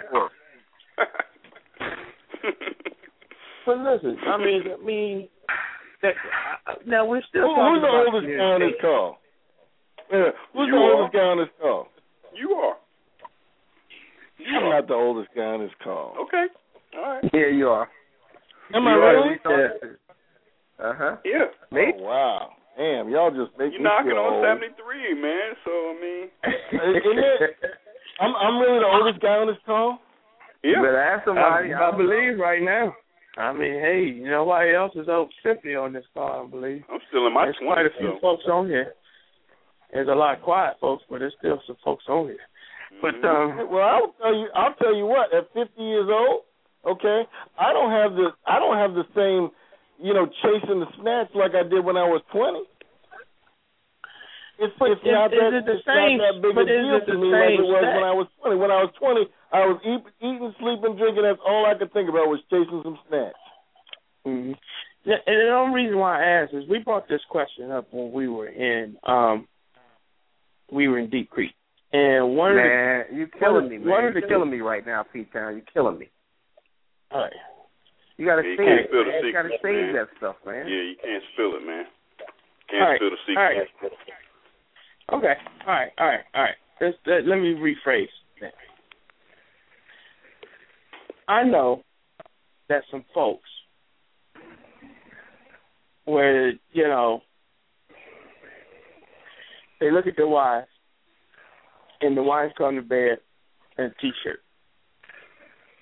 and some flannel pants.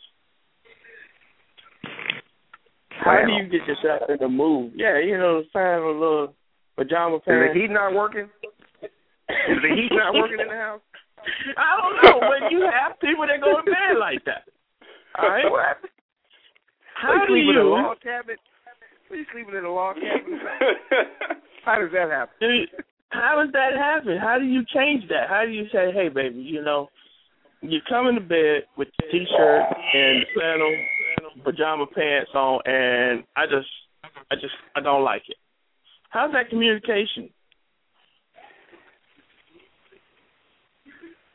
How's that conversation go?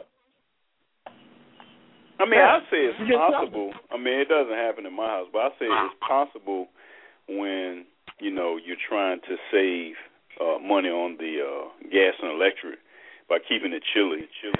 So, people have to walk around in, sweatshirts and flannel pants and flannel sheets and that kind of stuff.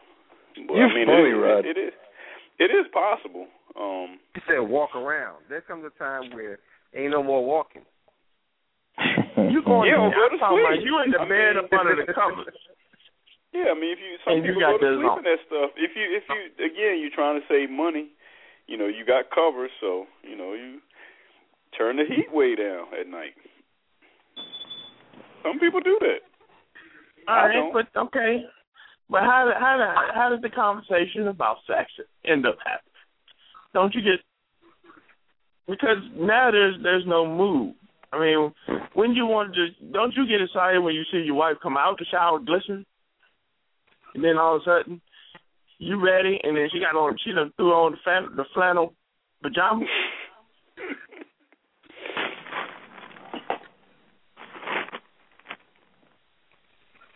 Right? Where's that communication? I mean, it's a problem. Yeah. That's like a silent saying, go to bed because I don't want to deal with you tonight. Isn't that what that is?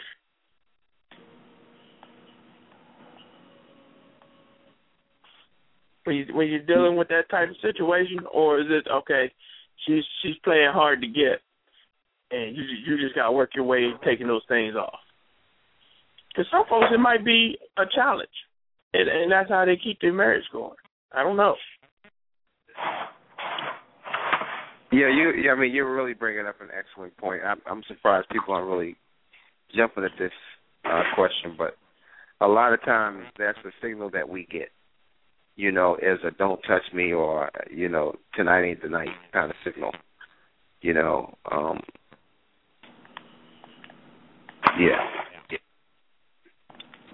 Yeah, that communication of how do we need to change? Is it because it's the same old? So if you want it, you're gonna have to work for it.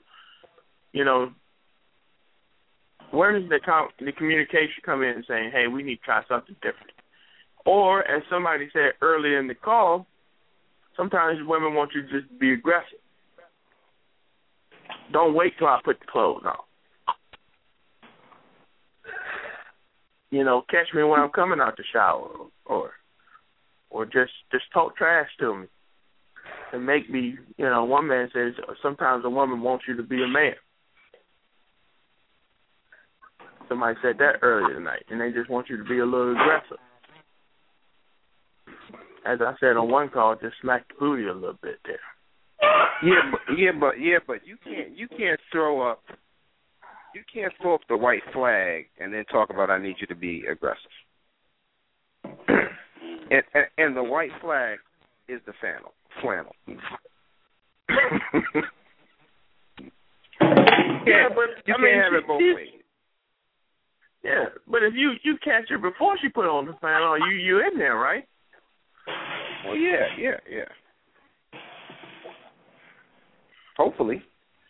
Because when you first got married, nobody went to bed with anything on.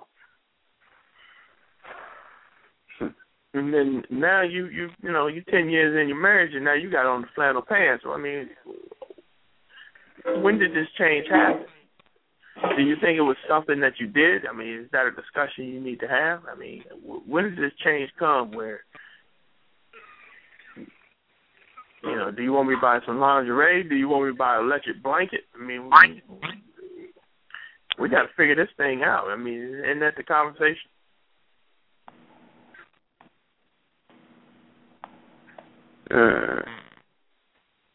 Well, I got another twist for you. What happens after the call tonight? She sleep. And? Hey, I ain't going to sleep. Wow. Back in the day, you could just roll it over. No. Yeah. Hey, check this out. If you didn't let him go to work. 10 years of marriage?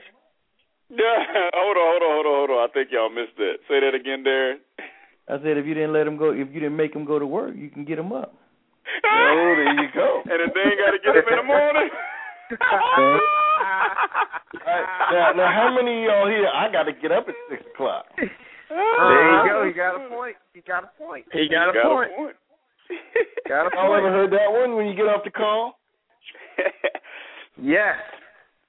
Okay. You ever heard this one? If you had come to bed at a decent hour, y'all ever heard that one? Yeah. I'm just telling you what happens in my house on a Tuesday night. I gotta get up at 5 in the morning. and you want to stay on that phone all night. Don't touch me. Well, aren't they the ones that also said, hey, you need to be on the call? Huh? You can't win over your house, Andrew. I can't. Right. You be like, you want to be on? Yep, that's okay. I'm going to sleep. Okay, right, that's fine. But I mean, back in the day, that was never the reason. Think about that. Yeah, you're that's right. changed. I want to drop a monkey wrench. Wait, isn't that right? Yeah, I mean, you're right. But I want to drop a monkey wrench. And y'all rolled nicely into it.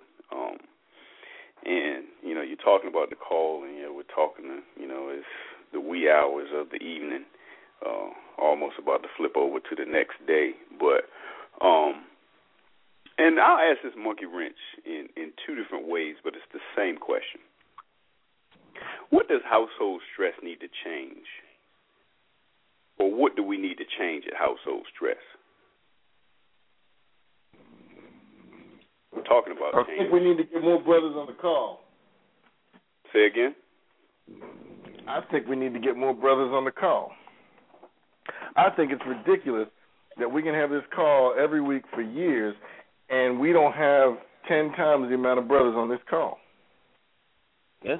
Okay, but there's massive problems happening in marriage and men don't have a clue how to solve it. And they're not reaching out for help. How would that work if we had 10 times? Let's say we have 10 callers on here tonight. I don't know. I'm not looking at the screen, but let's say you said 10 times. So let's say we had 100 married men or men in general on the call this evening. How would that work? I don't know. I mean, it may break into sub calls. I don't know, but I think you know what I'm saying? Yeah. There might be 2 calls going on at the same time. I don't know. I know something would happen. I know more men will be reached and more marriages will be saved. Yeah, because that would be extremely difficult to manage this thing with 100 guys on the line. Okay, so what if it broke into 3 different calls with 30 guys on each call? Still be tough. Yeah. Huh? Yeah, still be tough. He right. He's got a point. Yeah, he's got a point. Yeah, absolutely. I think we need to reach more men. Because the problem I really believe in marriage is men don't know how to be men and husbands. Yeah, but it goes with this all tonight. Men don't like change. Training. I'm sorry? Men don't like change. Bingo. That's right. Okay, and I think we are dropping the ball at training our men, all right, starting from when they're boys, how to be husbands and fathers, godly husbands and fathers. Right. One of the things my wife asked me, how can we tell our daughters, save yourself for marriage, but we don't tell our sons that? Talk to them. Mm-hmm. Talk to them. And that's on y'all. I don't have sons. That's on y'all. And it's tough because I'm going through that right now. Boy starting to smell himself, getting a little hair on his balls and everything. And he's talking about these girls at school, and I'm talking. But I want to ask Andrew a question. Go ahead. I want to ask Andrew a question. How many men do you think we reach out to on a weekly basis for this thing we do here? Just a guess. Just your I don't know educated because guess. there's a lot of people that get on and just listen, and a lot of people that get on through the internet or whatever. And I'm not a director in this show, so I don't know what the numbers are. But it seems to me that there need to be more.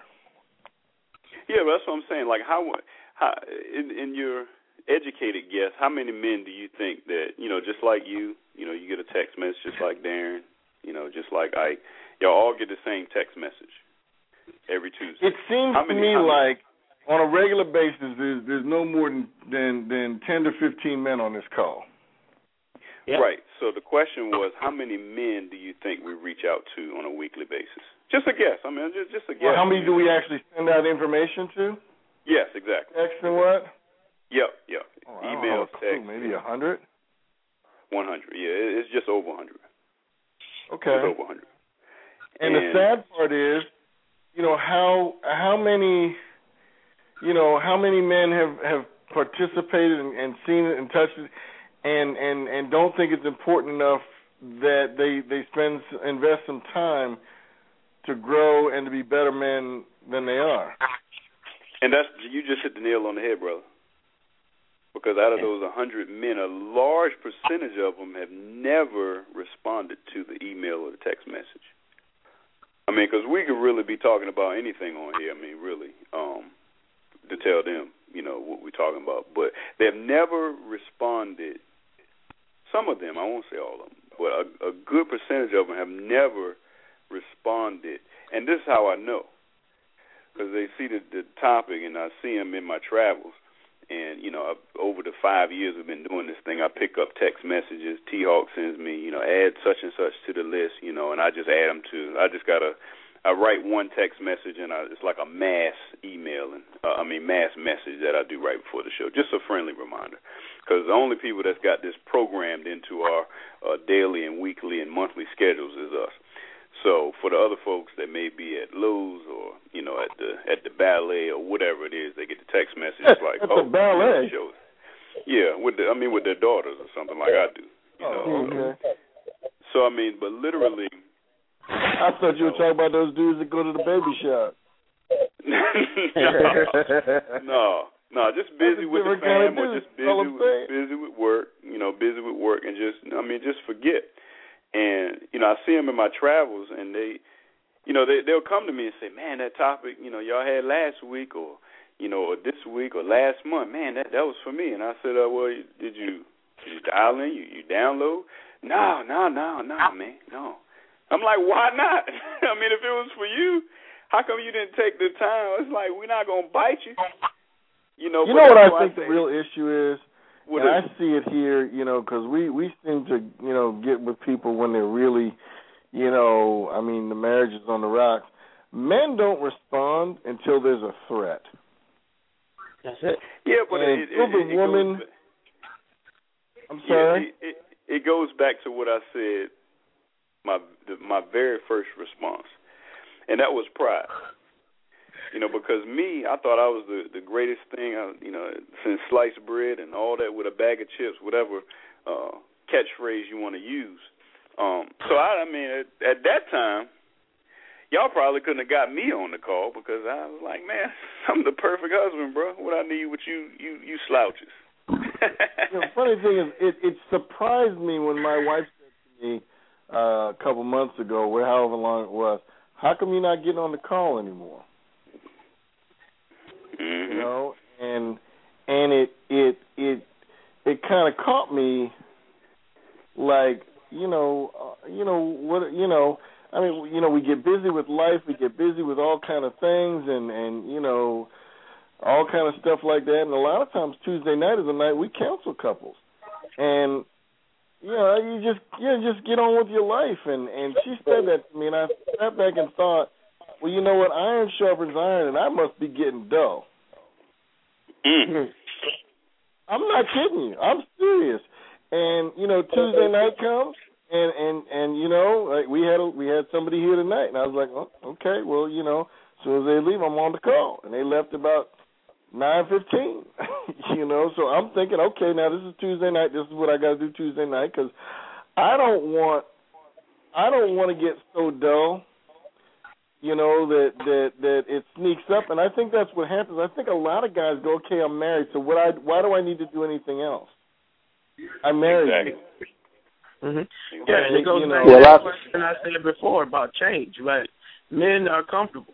They get comfortable. Right. There's nothing wrong with my marriage. I got a good marriage right now. Right.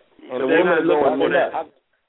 I can honestly say that the text message that's been coming out helped me because basically I had stopped listening for a long time, and I've been on for the last 3 weeks. Even though I've been on the show all night, I haven't said anything. I've just been listening, right? But I think the text message helps because I've been on it for the last few weeks since every time I get that reminder. So it causes me to remember, and I do pick up the phone and call. Good. Because you're an attractive young man. Oh, yeah, great you know word. you sexy. Andrew, you know you sexy. That's the word. Funny thing is that Brian, reached out to me, and I thought, oh man, you know what? We got a new phone number. So I think Rodney. I was saying, Rodney, you know, can you put him on the list? Yep. You know, and we all need to be able to, you know, we need a vent sometimes, because you know sometimes we can't talk to our women. Because I mean, sometimes women are knuckleheads. Yep. And you get saying the same thing, and you get frustrated, and then you don't want to talk about it anymore. Right. But you know, I mean, our communication is. But a lot of men's communication is liquor and drinking and just vetting out whoever listens. Yeah, but guys like that aren't gonna get on this call anyway. Right, because they don't understand priority. See what's going on with my phone here. No, I think most people have. I think most people have fear about getting on the radio and somebody recognizing that. All right, what happened? Oh, you said fear about getting on the radio? Okay. Yeah, and having people recognize their voice, and then hearing something about that person, and basically having that business in the street. Every man is not willing to get out there and tell something about themselves, and be heard, and fear. I recognize your voice. Yeah, I recognize yours all the time. You know. Okay, I'll be over there. Even though you talk about pulling people man cards and all that because of the baby shower. So we out. Hey, I've been on here all the time and listening to you, man. I'm like, listen to this, man. I wouldn't go to no baby shower either, though. Somebody mute that line. Somebody mute his line. Mute that brother's line that's talking. Which one is that? No. Hey, but Brian, you know that's the truth, though, don't you? Oh yeah, no question, man. No question. Yeah, but I mean, going back to your point, Brian, about getting on the radio. Yeah. I'm sorry, go ahead. Yeah, I mean, I'm just thankful that you've joined us again, because you were never on the list before. You know, until we put you on the list, it was kind of, you know, Andrew told you, and then, you know, guess what? Andrew dropped off. Right. Just like he said, you know, so then you dropped off for whatever reason. But I'm thankful that Andrew picked up the phone and said, man, add my boy to the list. And it's done. You know, I told him, I was like, it's done. And you get the text message every week. And I call every week. Every time you come on, you know, because, I mean, I really think it's important, man. And I think sometimes, you know, the messages that people have to share, the things that they say, man, can be helpful to people. But so many people are just afraid, man, to get on there and talk about, hey, I'm going through something. Or maybe their wife might hear them and they think their new address is going to be Curbside Drive. You know what I mean?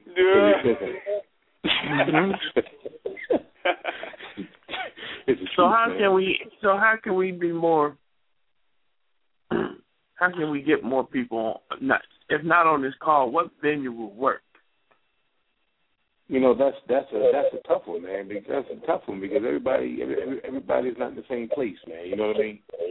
That's a tough one, and I think you can get a lot of people on.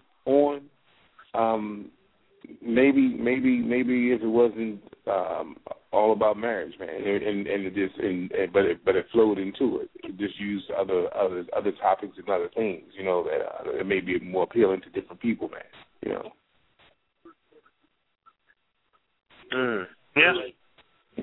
Yeah, I mean, because, you know, everybody's not gonna talk about that marriage, you know.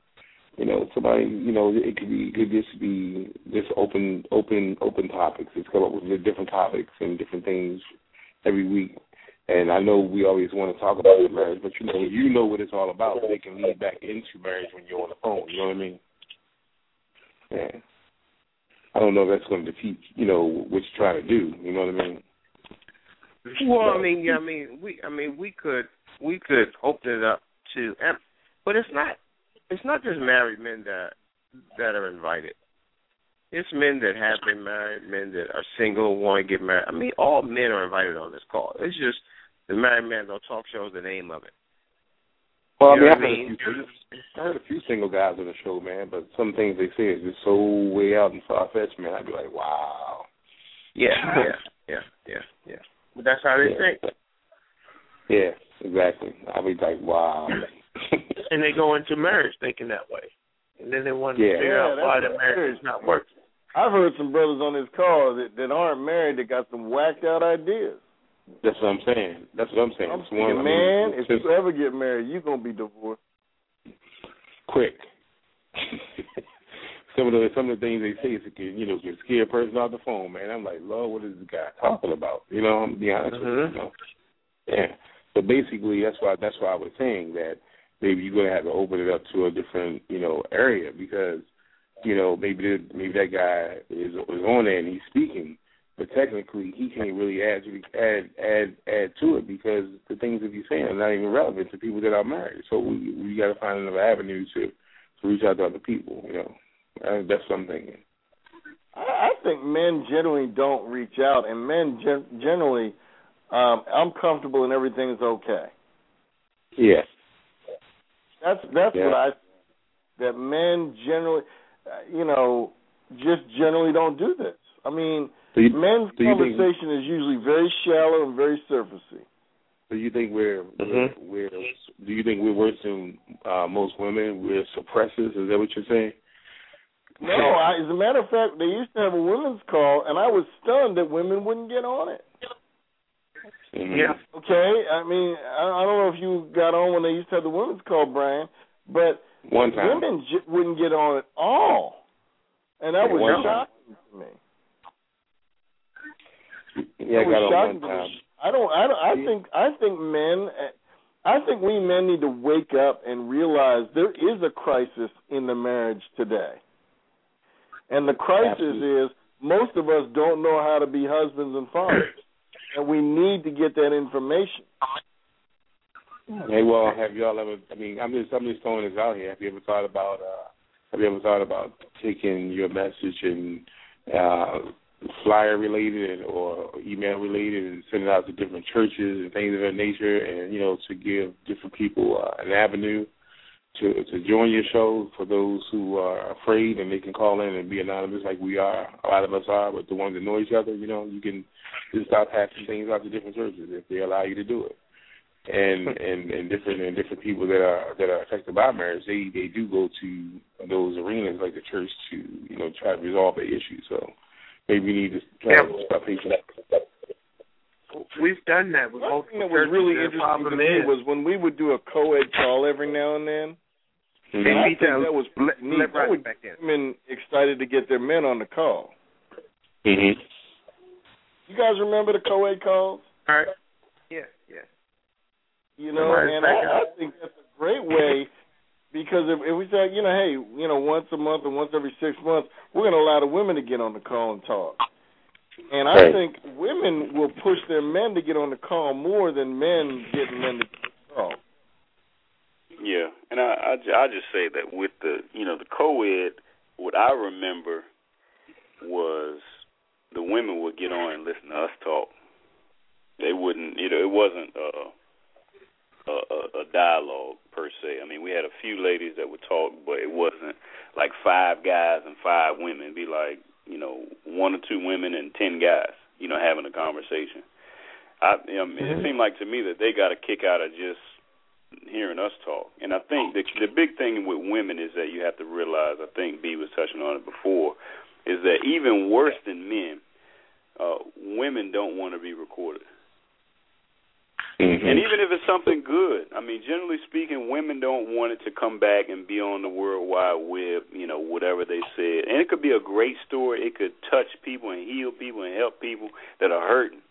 But they don't want to have that on record where somebody can go back, rewind it, play it back. They don't want that. I mean, if it's just open and you're in somebody's basement or you at a barbecue, they'll get loose. But when you start cameras in their face or, recording device, go ahead. Mm-hmm. No, I remember one show a long time ago, and I think it was the men's show, and this girl called in. It was a truck driver dude who used to call in from the road all the time, and he stayed on the phone PJ. Yeah. He stayed on the phone with that girl after the show. I was just listening in, man, and she was just talking. She was into it. I mean, if you got more women like that that were really open enough to, to talk, man, it would be pretty cool. And I mean, from experiences that I had, you know, listening to the women's show and listening when a woman called in. I'm shocked they didn't run an altar show though. Yeah, and I know the woman you're talking about. She was deep. Yeah, I mean, she was very articulate and very deep. I remember her. But I mean, she was an anomaly.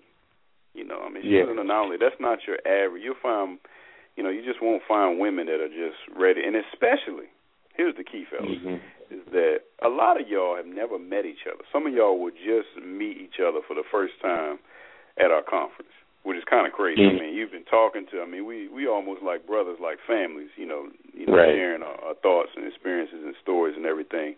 But a woman has to, you know, it takes years for them to build up trust and confidence to, you know, to really share their inner thoughts about their marriage or them or whatever, and be vulnerable, because, you know, they're just not like that. They're just not going to get on the line with Susie from Colorado and say, hey, Susie, you know, what can I do in my marriage? I mean, they're just not going to do that because they don't know Susie.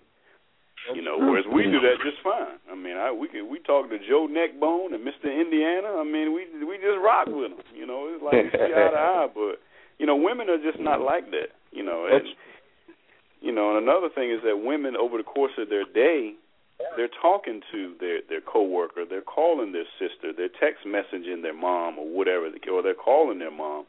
So they're, you know, spilling their guts and being vulnerable over the course of the day. So when the evening comes, they're like, I'm ready to go to bed.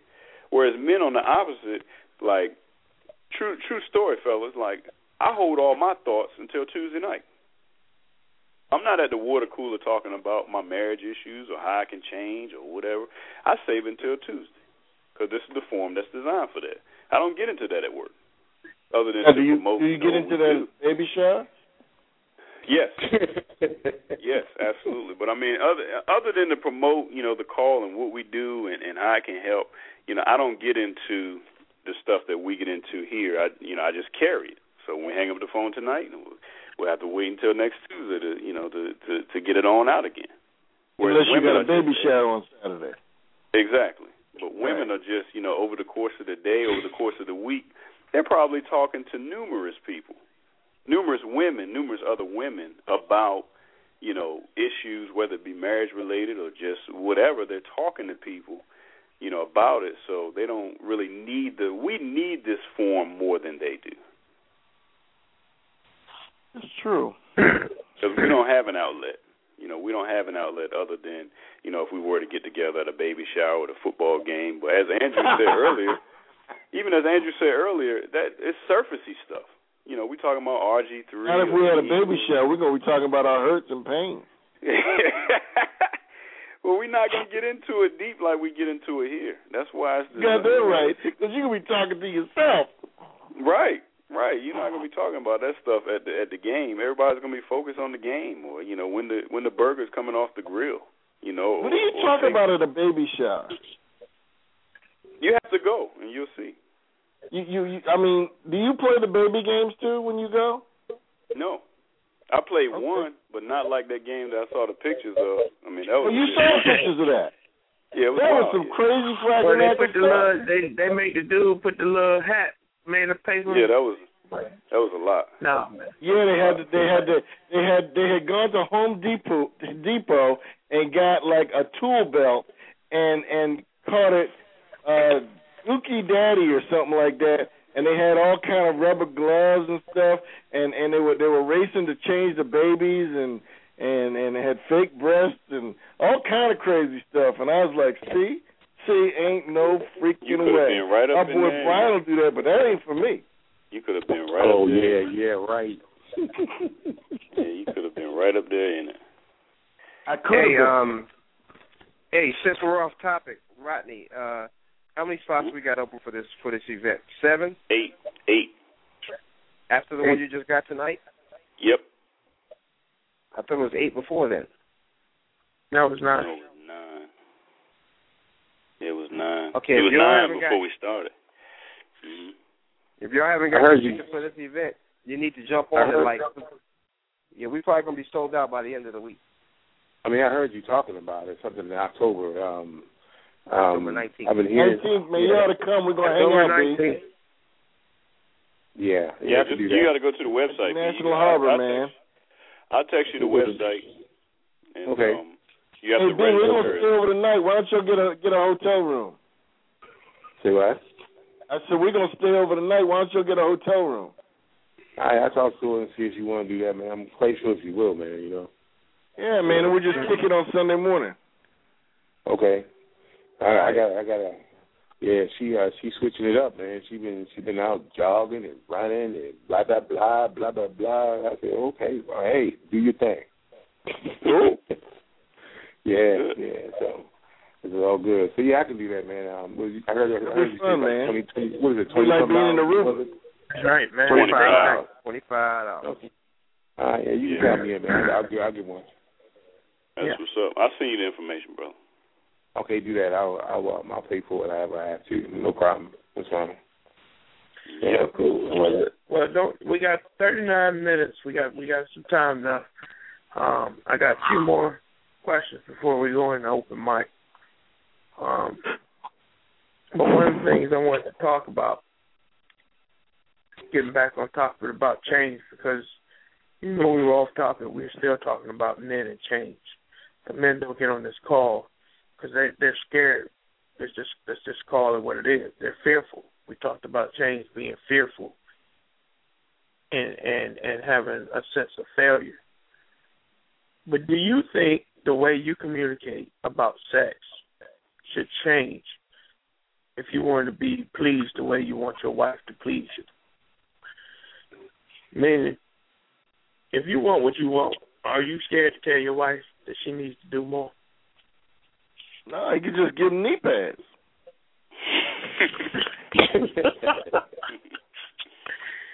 Now, if you walk in your house with some knee pads, don't you think that's going to be an argument? Don't forget the butt plug.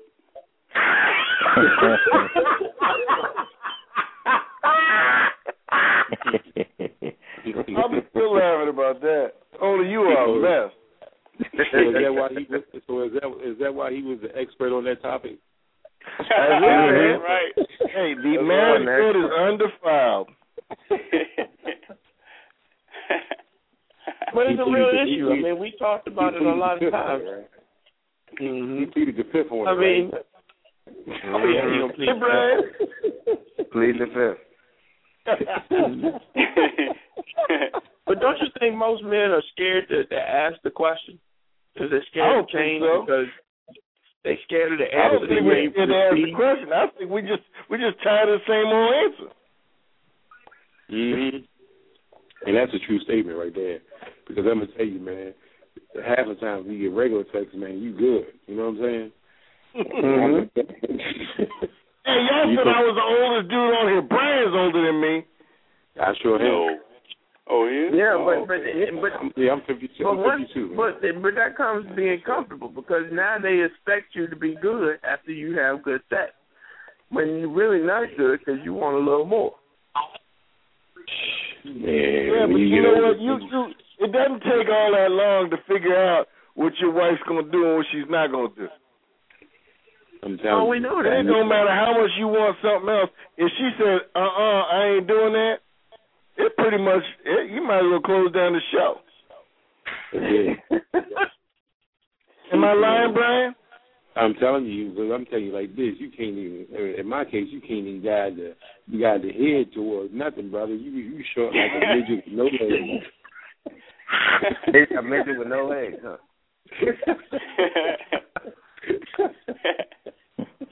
I mean, truth be told, most married men aren't getting it the way they want to get it, the way they want to get it most of the time. And that's why they always so something has to change. We got to change. We need to make a law. Is that a true statement? Wait. Is that a true statement? It is a true statement. But darn it, something got to change. Because you see, the girl that we met ain't the girl that we married. And that's the truth. Okay? Because, you know, when you met them, they're opened up for all kind of kinky stuff. Oh, yeah. Well, that's why I said when you standing up there and you say, I will, did you know that you were going to be saying, I changed? Because you're not getting the exact same thing. I'm just telling you. Now, I could be wrong, but I'm telling you, things change. And when they change, they try to get. Then after they change and stop doing the kinky things, then they try to get all holier than thou. But what they do is they misunderstand that all the stuff that they were doing before they got married was wrong. But now that you're married, no problem with it. But then that's when they switch up. They just don't, they lose total perspective, man. Yeah, it's total perspective. So that's a change. Yeah. I have found, you talking about changing up. I have found that women have certain boundaries, and your woman may have this one or that one, but they're gonna have a certain boundary, and if that's outside their boundary, whether you want it or not, it don't matter. It ain't matter. It ain't happening. You forget it. Yeah. Tony, you can show up with the butt plug all you want. You can use it on yourself. That's outside her box. That's outside her box. He can be using it himself. This guy said outside of her box, but I'm gonna just let that go. Yeah. You heard me say wow. Yeah, let me drop another monkey wrench. Let me drop another monkey wrench before we go here, because the topic is change. But I want to talk about should we be thinking about change versus evolving, change versus evolution, because, to change means to, you become different. So if your wife is like, for example, my wife is like, I need to start hanging up my clothes in the closet. And so tomorrow, all the clothes will be hung up in the closet, and they will not ever be thrown around or whatever in the closet ever again. That's the change. Not ever? Not ever again. How are you going to do that? It's tough. But I'm just talking about the definition of change is to make or become different, period, finality. However, evolve means to gradually change. Right. Where, maybe, I clean up my clothes, but my shoes are still strewn across my walk-in closet or whatever. And I'll get to that at some point in the future. So, what I'm asking, fellas, is that, is it some areas that we need to change, or is this, where is this tomorrow you do something different versus, are there some areas like me, in my case, like dealing with my pride, that was an evolution. That was not an overnight or 1 week thing. It was a 7-year process. And actually, God is still working on me with that still. So what I'm asking is that, when we're looking at change, should we also look at, evolving where, we gradually, become better and more better husbands, better fathers, doing, the things that that get on our wives' nerves a little less. So did Glenn ask you to talk about the clothes in the closet? No, that's my problem, man. That's, that's my issue. No, Rodney, I wanted to address that earlier. Yes. What you said, I'm glad you brought that back into it. You said that your pride was an issue that you had to deal with initially, right? Yeah. And you said that your wife she had the patience with you to kind of gradually let you alleviate yourself of some of that pride, right? Yes.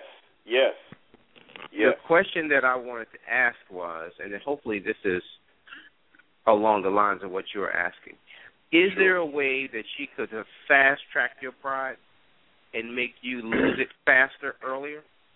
No, and I'll tell you why. No? And that's a great question. That's a great question, and she couldn't have done anything, to get rid of my pride. Well, actually, she could have. Actually, let me rewind that. She could have fast-tracked it, because she told me that at a point she just gave it up to God. Yep. Because she couldn't change me. She couldn't change the pride in me. She couldn't do that. And when she realized that, she put it in God's hands, and that's when God started to work. So yes, I mean you're right that you know, at year 2, at year 3, at year 4, at year 5, at year 6, she could have said, God, you handle him. You handle Rodney and his pride. I can't change it. But she didn't realize that until year 7. Go ahead. I think that she took the high road. I think that because we know that they have the power to break us in 5 minutes. And if you have a pride issue, I'm just saying, if you had a pride issue, there's ways that she could have fixed that pride issue really quick and brought you back down to earth. But she chose to go the God route, which was great because I guess she didn't want to hurt her pride. Tony, what could she have done? Well, I mean, there's a lot of things that, you know, if you are prideful and you are thinking that you know what I'm saying, all that in a bag of chips, like he said, and she's saying that you're not, she could simply tell you that you're not and how that you're not and how she knows that you're not. And we ain't got to go into any other details. What response would that have garnered, though? That would have probably been a destructive thing in the marriage. And that's why I said she took the other route. What I'm saying is that would not have been effective, so it wouldn't have changed him. But how do you know it would have been effective? And there would have been a response, a negative response to that. Because now you're getting a woman who is attacking you and telling you what you're not and trying to take you down and break you down as a man. Okay, so if you're an employee, and I'm just going to use this example. If you're an employee on a job and you think that you are the boss's boss, and you know the type, they run things, but they don't run nothing. And your boss sits down and says, let me explain something to you, sir. I run this. And there's there's 7 or 8 guys out there waiting to want your job. So you need to get off your high horse and go do what you're supposed to do. You know what I'm saying? And there's ways that women and men can handle certain things, but we choose not to because we say, okay, we're not going to make it worse like you're saying, but we are going to get a result eventually. Let me tell you what works for me, because I understand what you're saying, and I think those type of ultimatums do more damage in a marriage than do good. You know, the problem that Rodney was talking about with you know, not hanging the stuff up and all that is one of my major problems, and it's been an issue that I've, you know, and here's the way my wife gets to me. She'll do it all. Okay, she'll just get sick of it and she'll do it all. Won't complain about it. And now this happened yesterday. And we were riding out to dinner, and she said, I've cleaned the whole house, and I just want to know, you know, if you will, you know, try to help me maintain it. I just need a little bit of help. Now, inside of me, and she said, well, you know, I'll do it. But if you could help try to maintain it, that would help me. And because I see her doing so much, it makes me want to do. You understand what I mean? Because she's not throwing it in my face saying, you're not doing this, you're not doing that, blah, blah, blah, blah, blah. Yeah, but that's different. Behind you. That's different. You know, and that won't work. I hear you, but we ain't talking about cleaning. Yeah, and I'm just using that as an example because that's a personal issue for me. Yeah, but let me tie it back to you, Andrew, and tie it back to me as well, and tie in T-Hawk's analogy of the job, because I've told y'all, you know, I've had this pride. I had this pride issue in my marriage, especially the first 7 years, and so it wouldn't be no surprise that I had the pride issue on my job as well. So going back to, you know, the whole the response to it, I did have bosses that said, Rodney, you need to check yourself in so many words. Now, the old Rodney, the prideful Rodney, did not receive that well. So I did have a boss later on in my career who said the exact same thing. Rodney, you need to get serious. You need to check yourself. But the different Rodney received that different. So, you know, going back to what you were saying about, you know, you've got the same problem as I do with the clothes, but I had bosses over the course of my career saying the same thing, but I received them differently. They were all saying the same thing, like you need to check your pride. They didn't say it in those words, but that was where it was rooted in my problems. But they said the same thing over the course of many years, and then finally I had to change. I had to say, you know what, boss? You're right. I do need to change. Whereas before I was like, I'm leaving my clothes. I'm not doing that. Nope, not doing it. Nope, Rodney not doing it. I'm good. Rodney's good. Rodney still gets glowing reviews. I ain't doing it. So much back talk and everything, but then it came to a point. Once my pride was dealt with, as soon as the last boss said it, I said, you're right. It was no back talk. It was no, it wasn't anything. But again, the same thing was said over the course of many years, but I received it different. So there had to be a change in me, the same way it has to be a change in you. So but what happened with me, Rodney, I was so hard-headed, I lost my marriage. And then God had to break me. Okay, and that was the only way my pride was broken, because I thought I was it. Mm-hmm. And by the time I married Glenn, God had got a hold of me, and I had, he had humbled me, because if you don't humble yourself, he will humble you.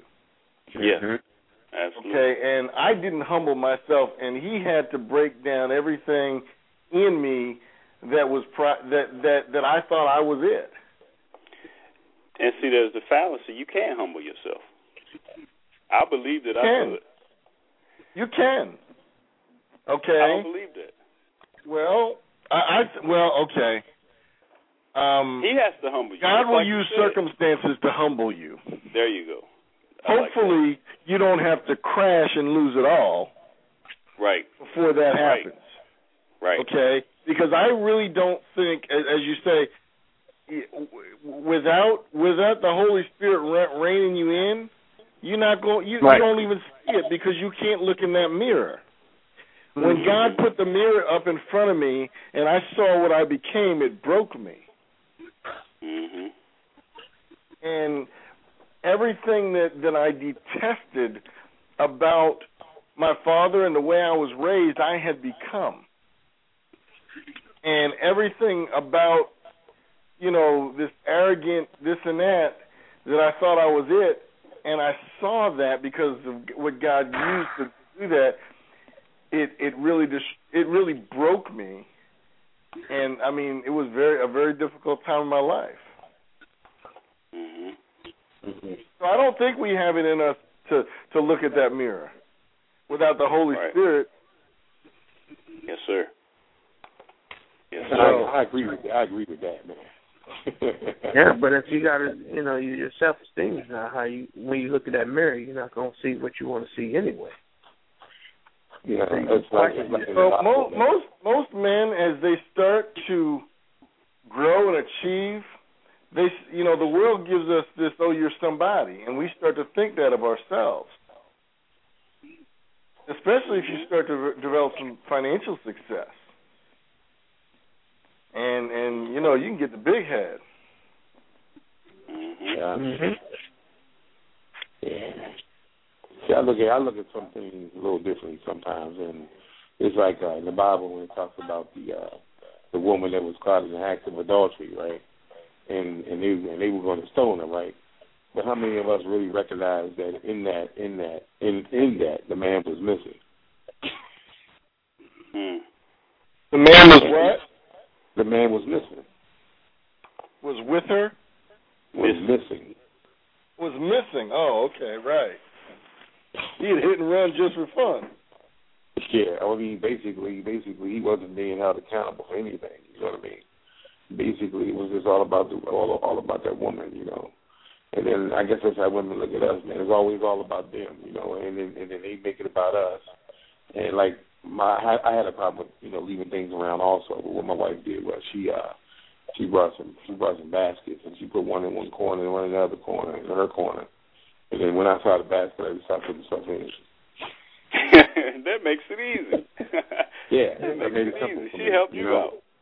Exactly, you know. So it helped me out. It helped me out because, you know, I would leave shoes and everything everywhere all the time, you know. And when she come home and complain, man, I mean, I look at her like she nagging. You know what I mean? She getting on my nerves. You know what I mean? But in essence, all she wanted to do was keep the house clean. And I had to look at it from a different perspective, how she would see it, you know, if it was myself, you know. Yeah. That's right. Good word. Yeah. That's all she did was put a basket in the corner. That took care of it. Our woman. Mhm. Yeah. Well, that's good, fellas. Well, that's good. But when I think that before you finish up, P-Town, I think T-Hawk says something that I don't want to get lost in translation, or I don't want us to miss. And that was patience. Now, my wife was patient with me for 7 years. And literally, she could have rolled out on me. She could have. But it was to hear her tell it, it was a tough road it was tough. You know, when you're dealing with a prideful spouse. But she thankfully, thank God, that the God in her allowed her to be patient enough to hang around and stick it out. And I think T-Hawk said that. Say again? Now she gets the benefit of it. That's right. That's right. And being, you know, faithful to her vows and to what God's telling her to do, now you benefit. That's right. Because some other lady could have benefited from it if she did roll out. Can I tell you something? Go ahead. As I went through my divorce, and I counseled with pastors and with my ex-wife. She wasn't my ex at the time. And she would, you know, tell them all these things and how horrible I was and this and that, and I wasn't saved, and I got saved. And several pastors said to her, well, you talked about all this terrible stuff that you went through for all these years. Now he's saved and walking right, and now you're going to leave? What you're doing is you're setting up the next woman to benefit for everything that you went through. And that's the truth. I've seen this happen. Okay? I'm not the same husband with Glenn that I was with my ex-wife. And because she wouldn't stick it out, she set up Glenn to get all the benefits. Wow. And Brian, you know the truth with that, don't you? Oh, yes, I do. I remember the coming out party. Okay. I was there. She had to put up with some stuff because, you know, I'm telling you where I've been. But because she decided instead of to listen to God and stick it out, to roll out, to take, to take a better offer or whatever the deal, you know. And now my new wife is getting the benefit, okay, but she didn't have to go through the crap. Yeah. That's good. Set it up for somebody else. That's it. True. Change, fellas. That's good. Change. We got a lot of change to do. We got a lot more work to do as men, as husbands, and as followers of Christ, man. We got to go out here and promote this thing. The only way we're going to change to get better is utilizing this call, utilizing ourselves and our marriages as mirrors so that other men can follow. And say that we're all in the same boat. You know, the goal is to keep a happy marriage. And not only a happy, good marriage, but a long-lasting marriage. You know, we all should be striving to be that 80-year-old still helping his wife open the door for his wife and helping his wife get in the car. You know? Watch him sticking out a cane and tripping you up. Yeah. getting over the temporary nonsense and being able to, compromise on a lot of different things and grow together. With that said, I'm going to go into open mic. That's where we talk about anything, fellas. Good call, fellas. Appreciate you this week. Yes, sir. Mm-hmm. Hold on, and we're going to open mic.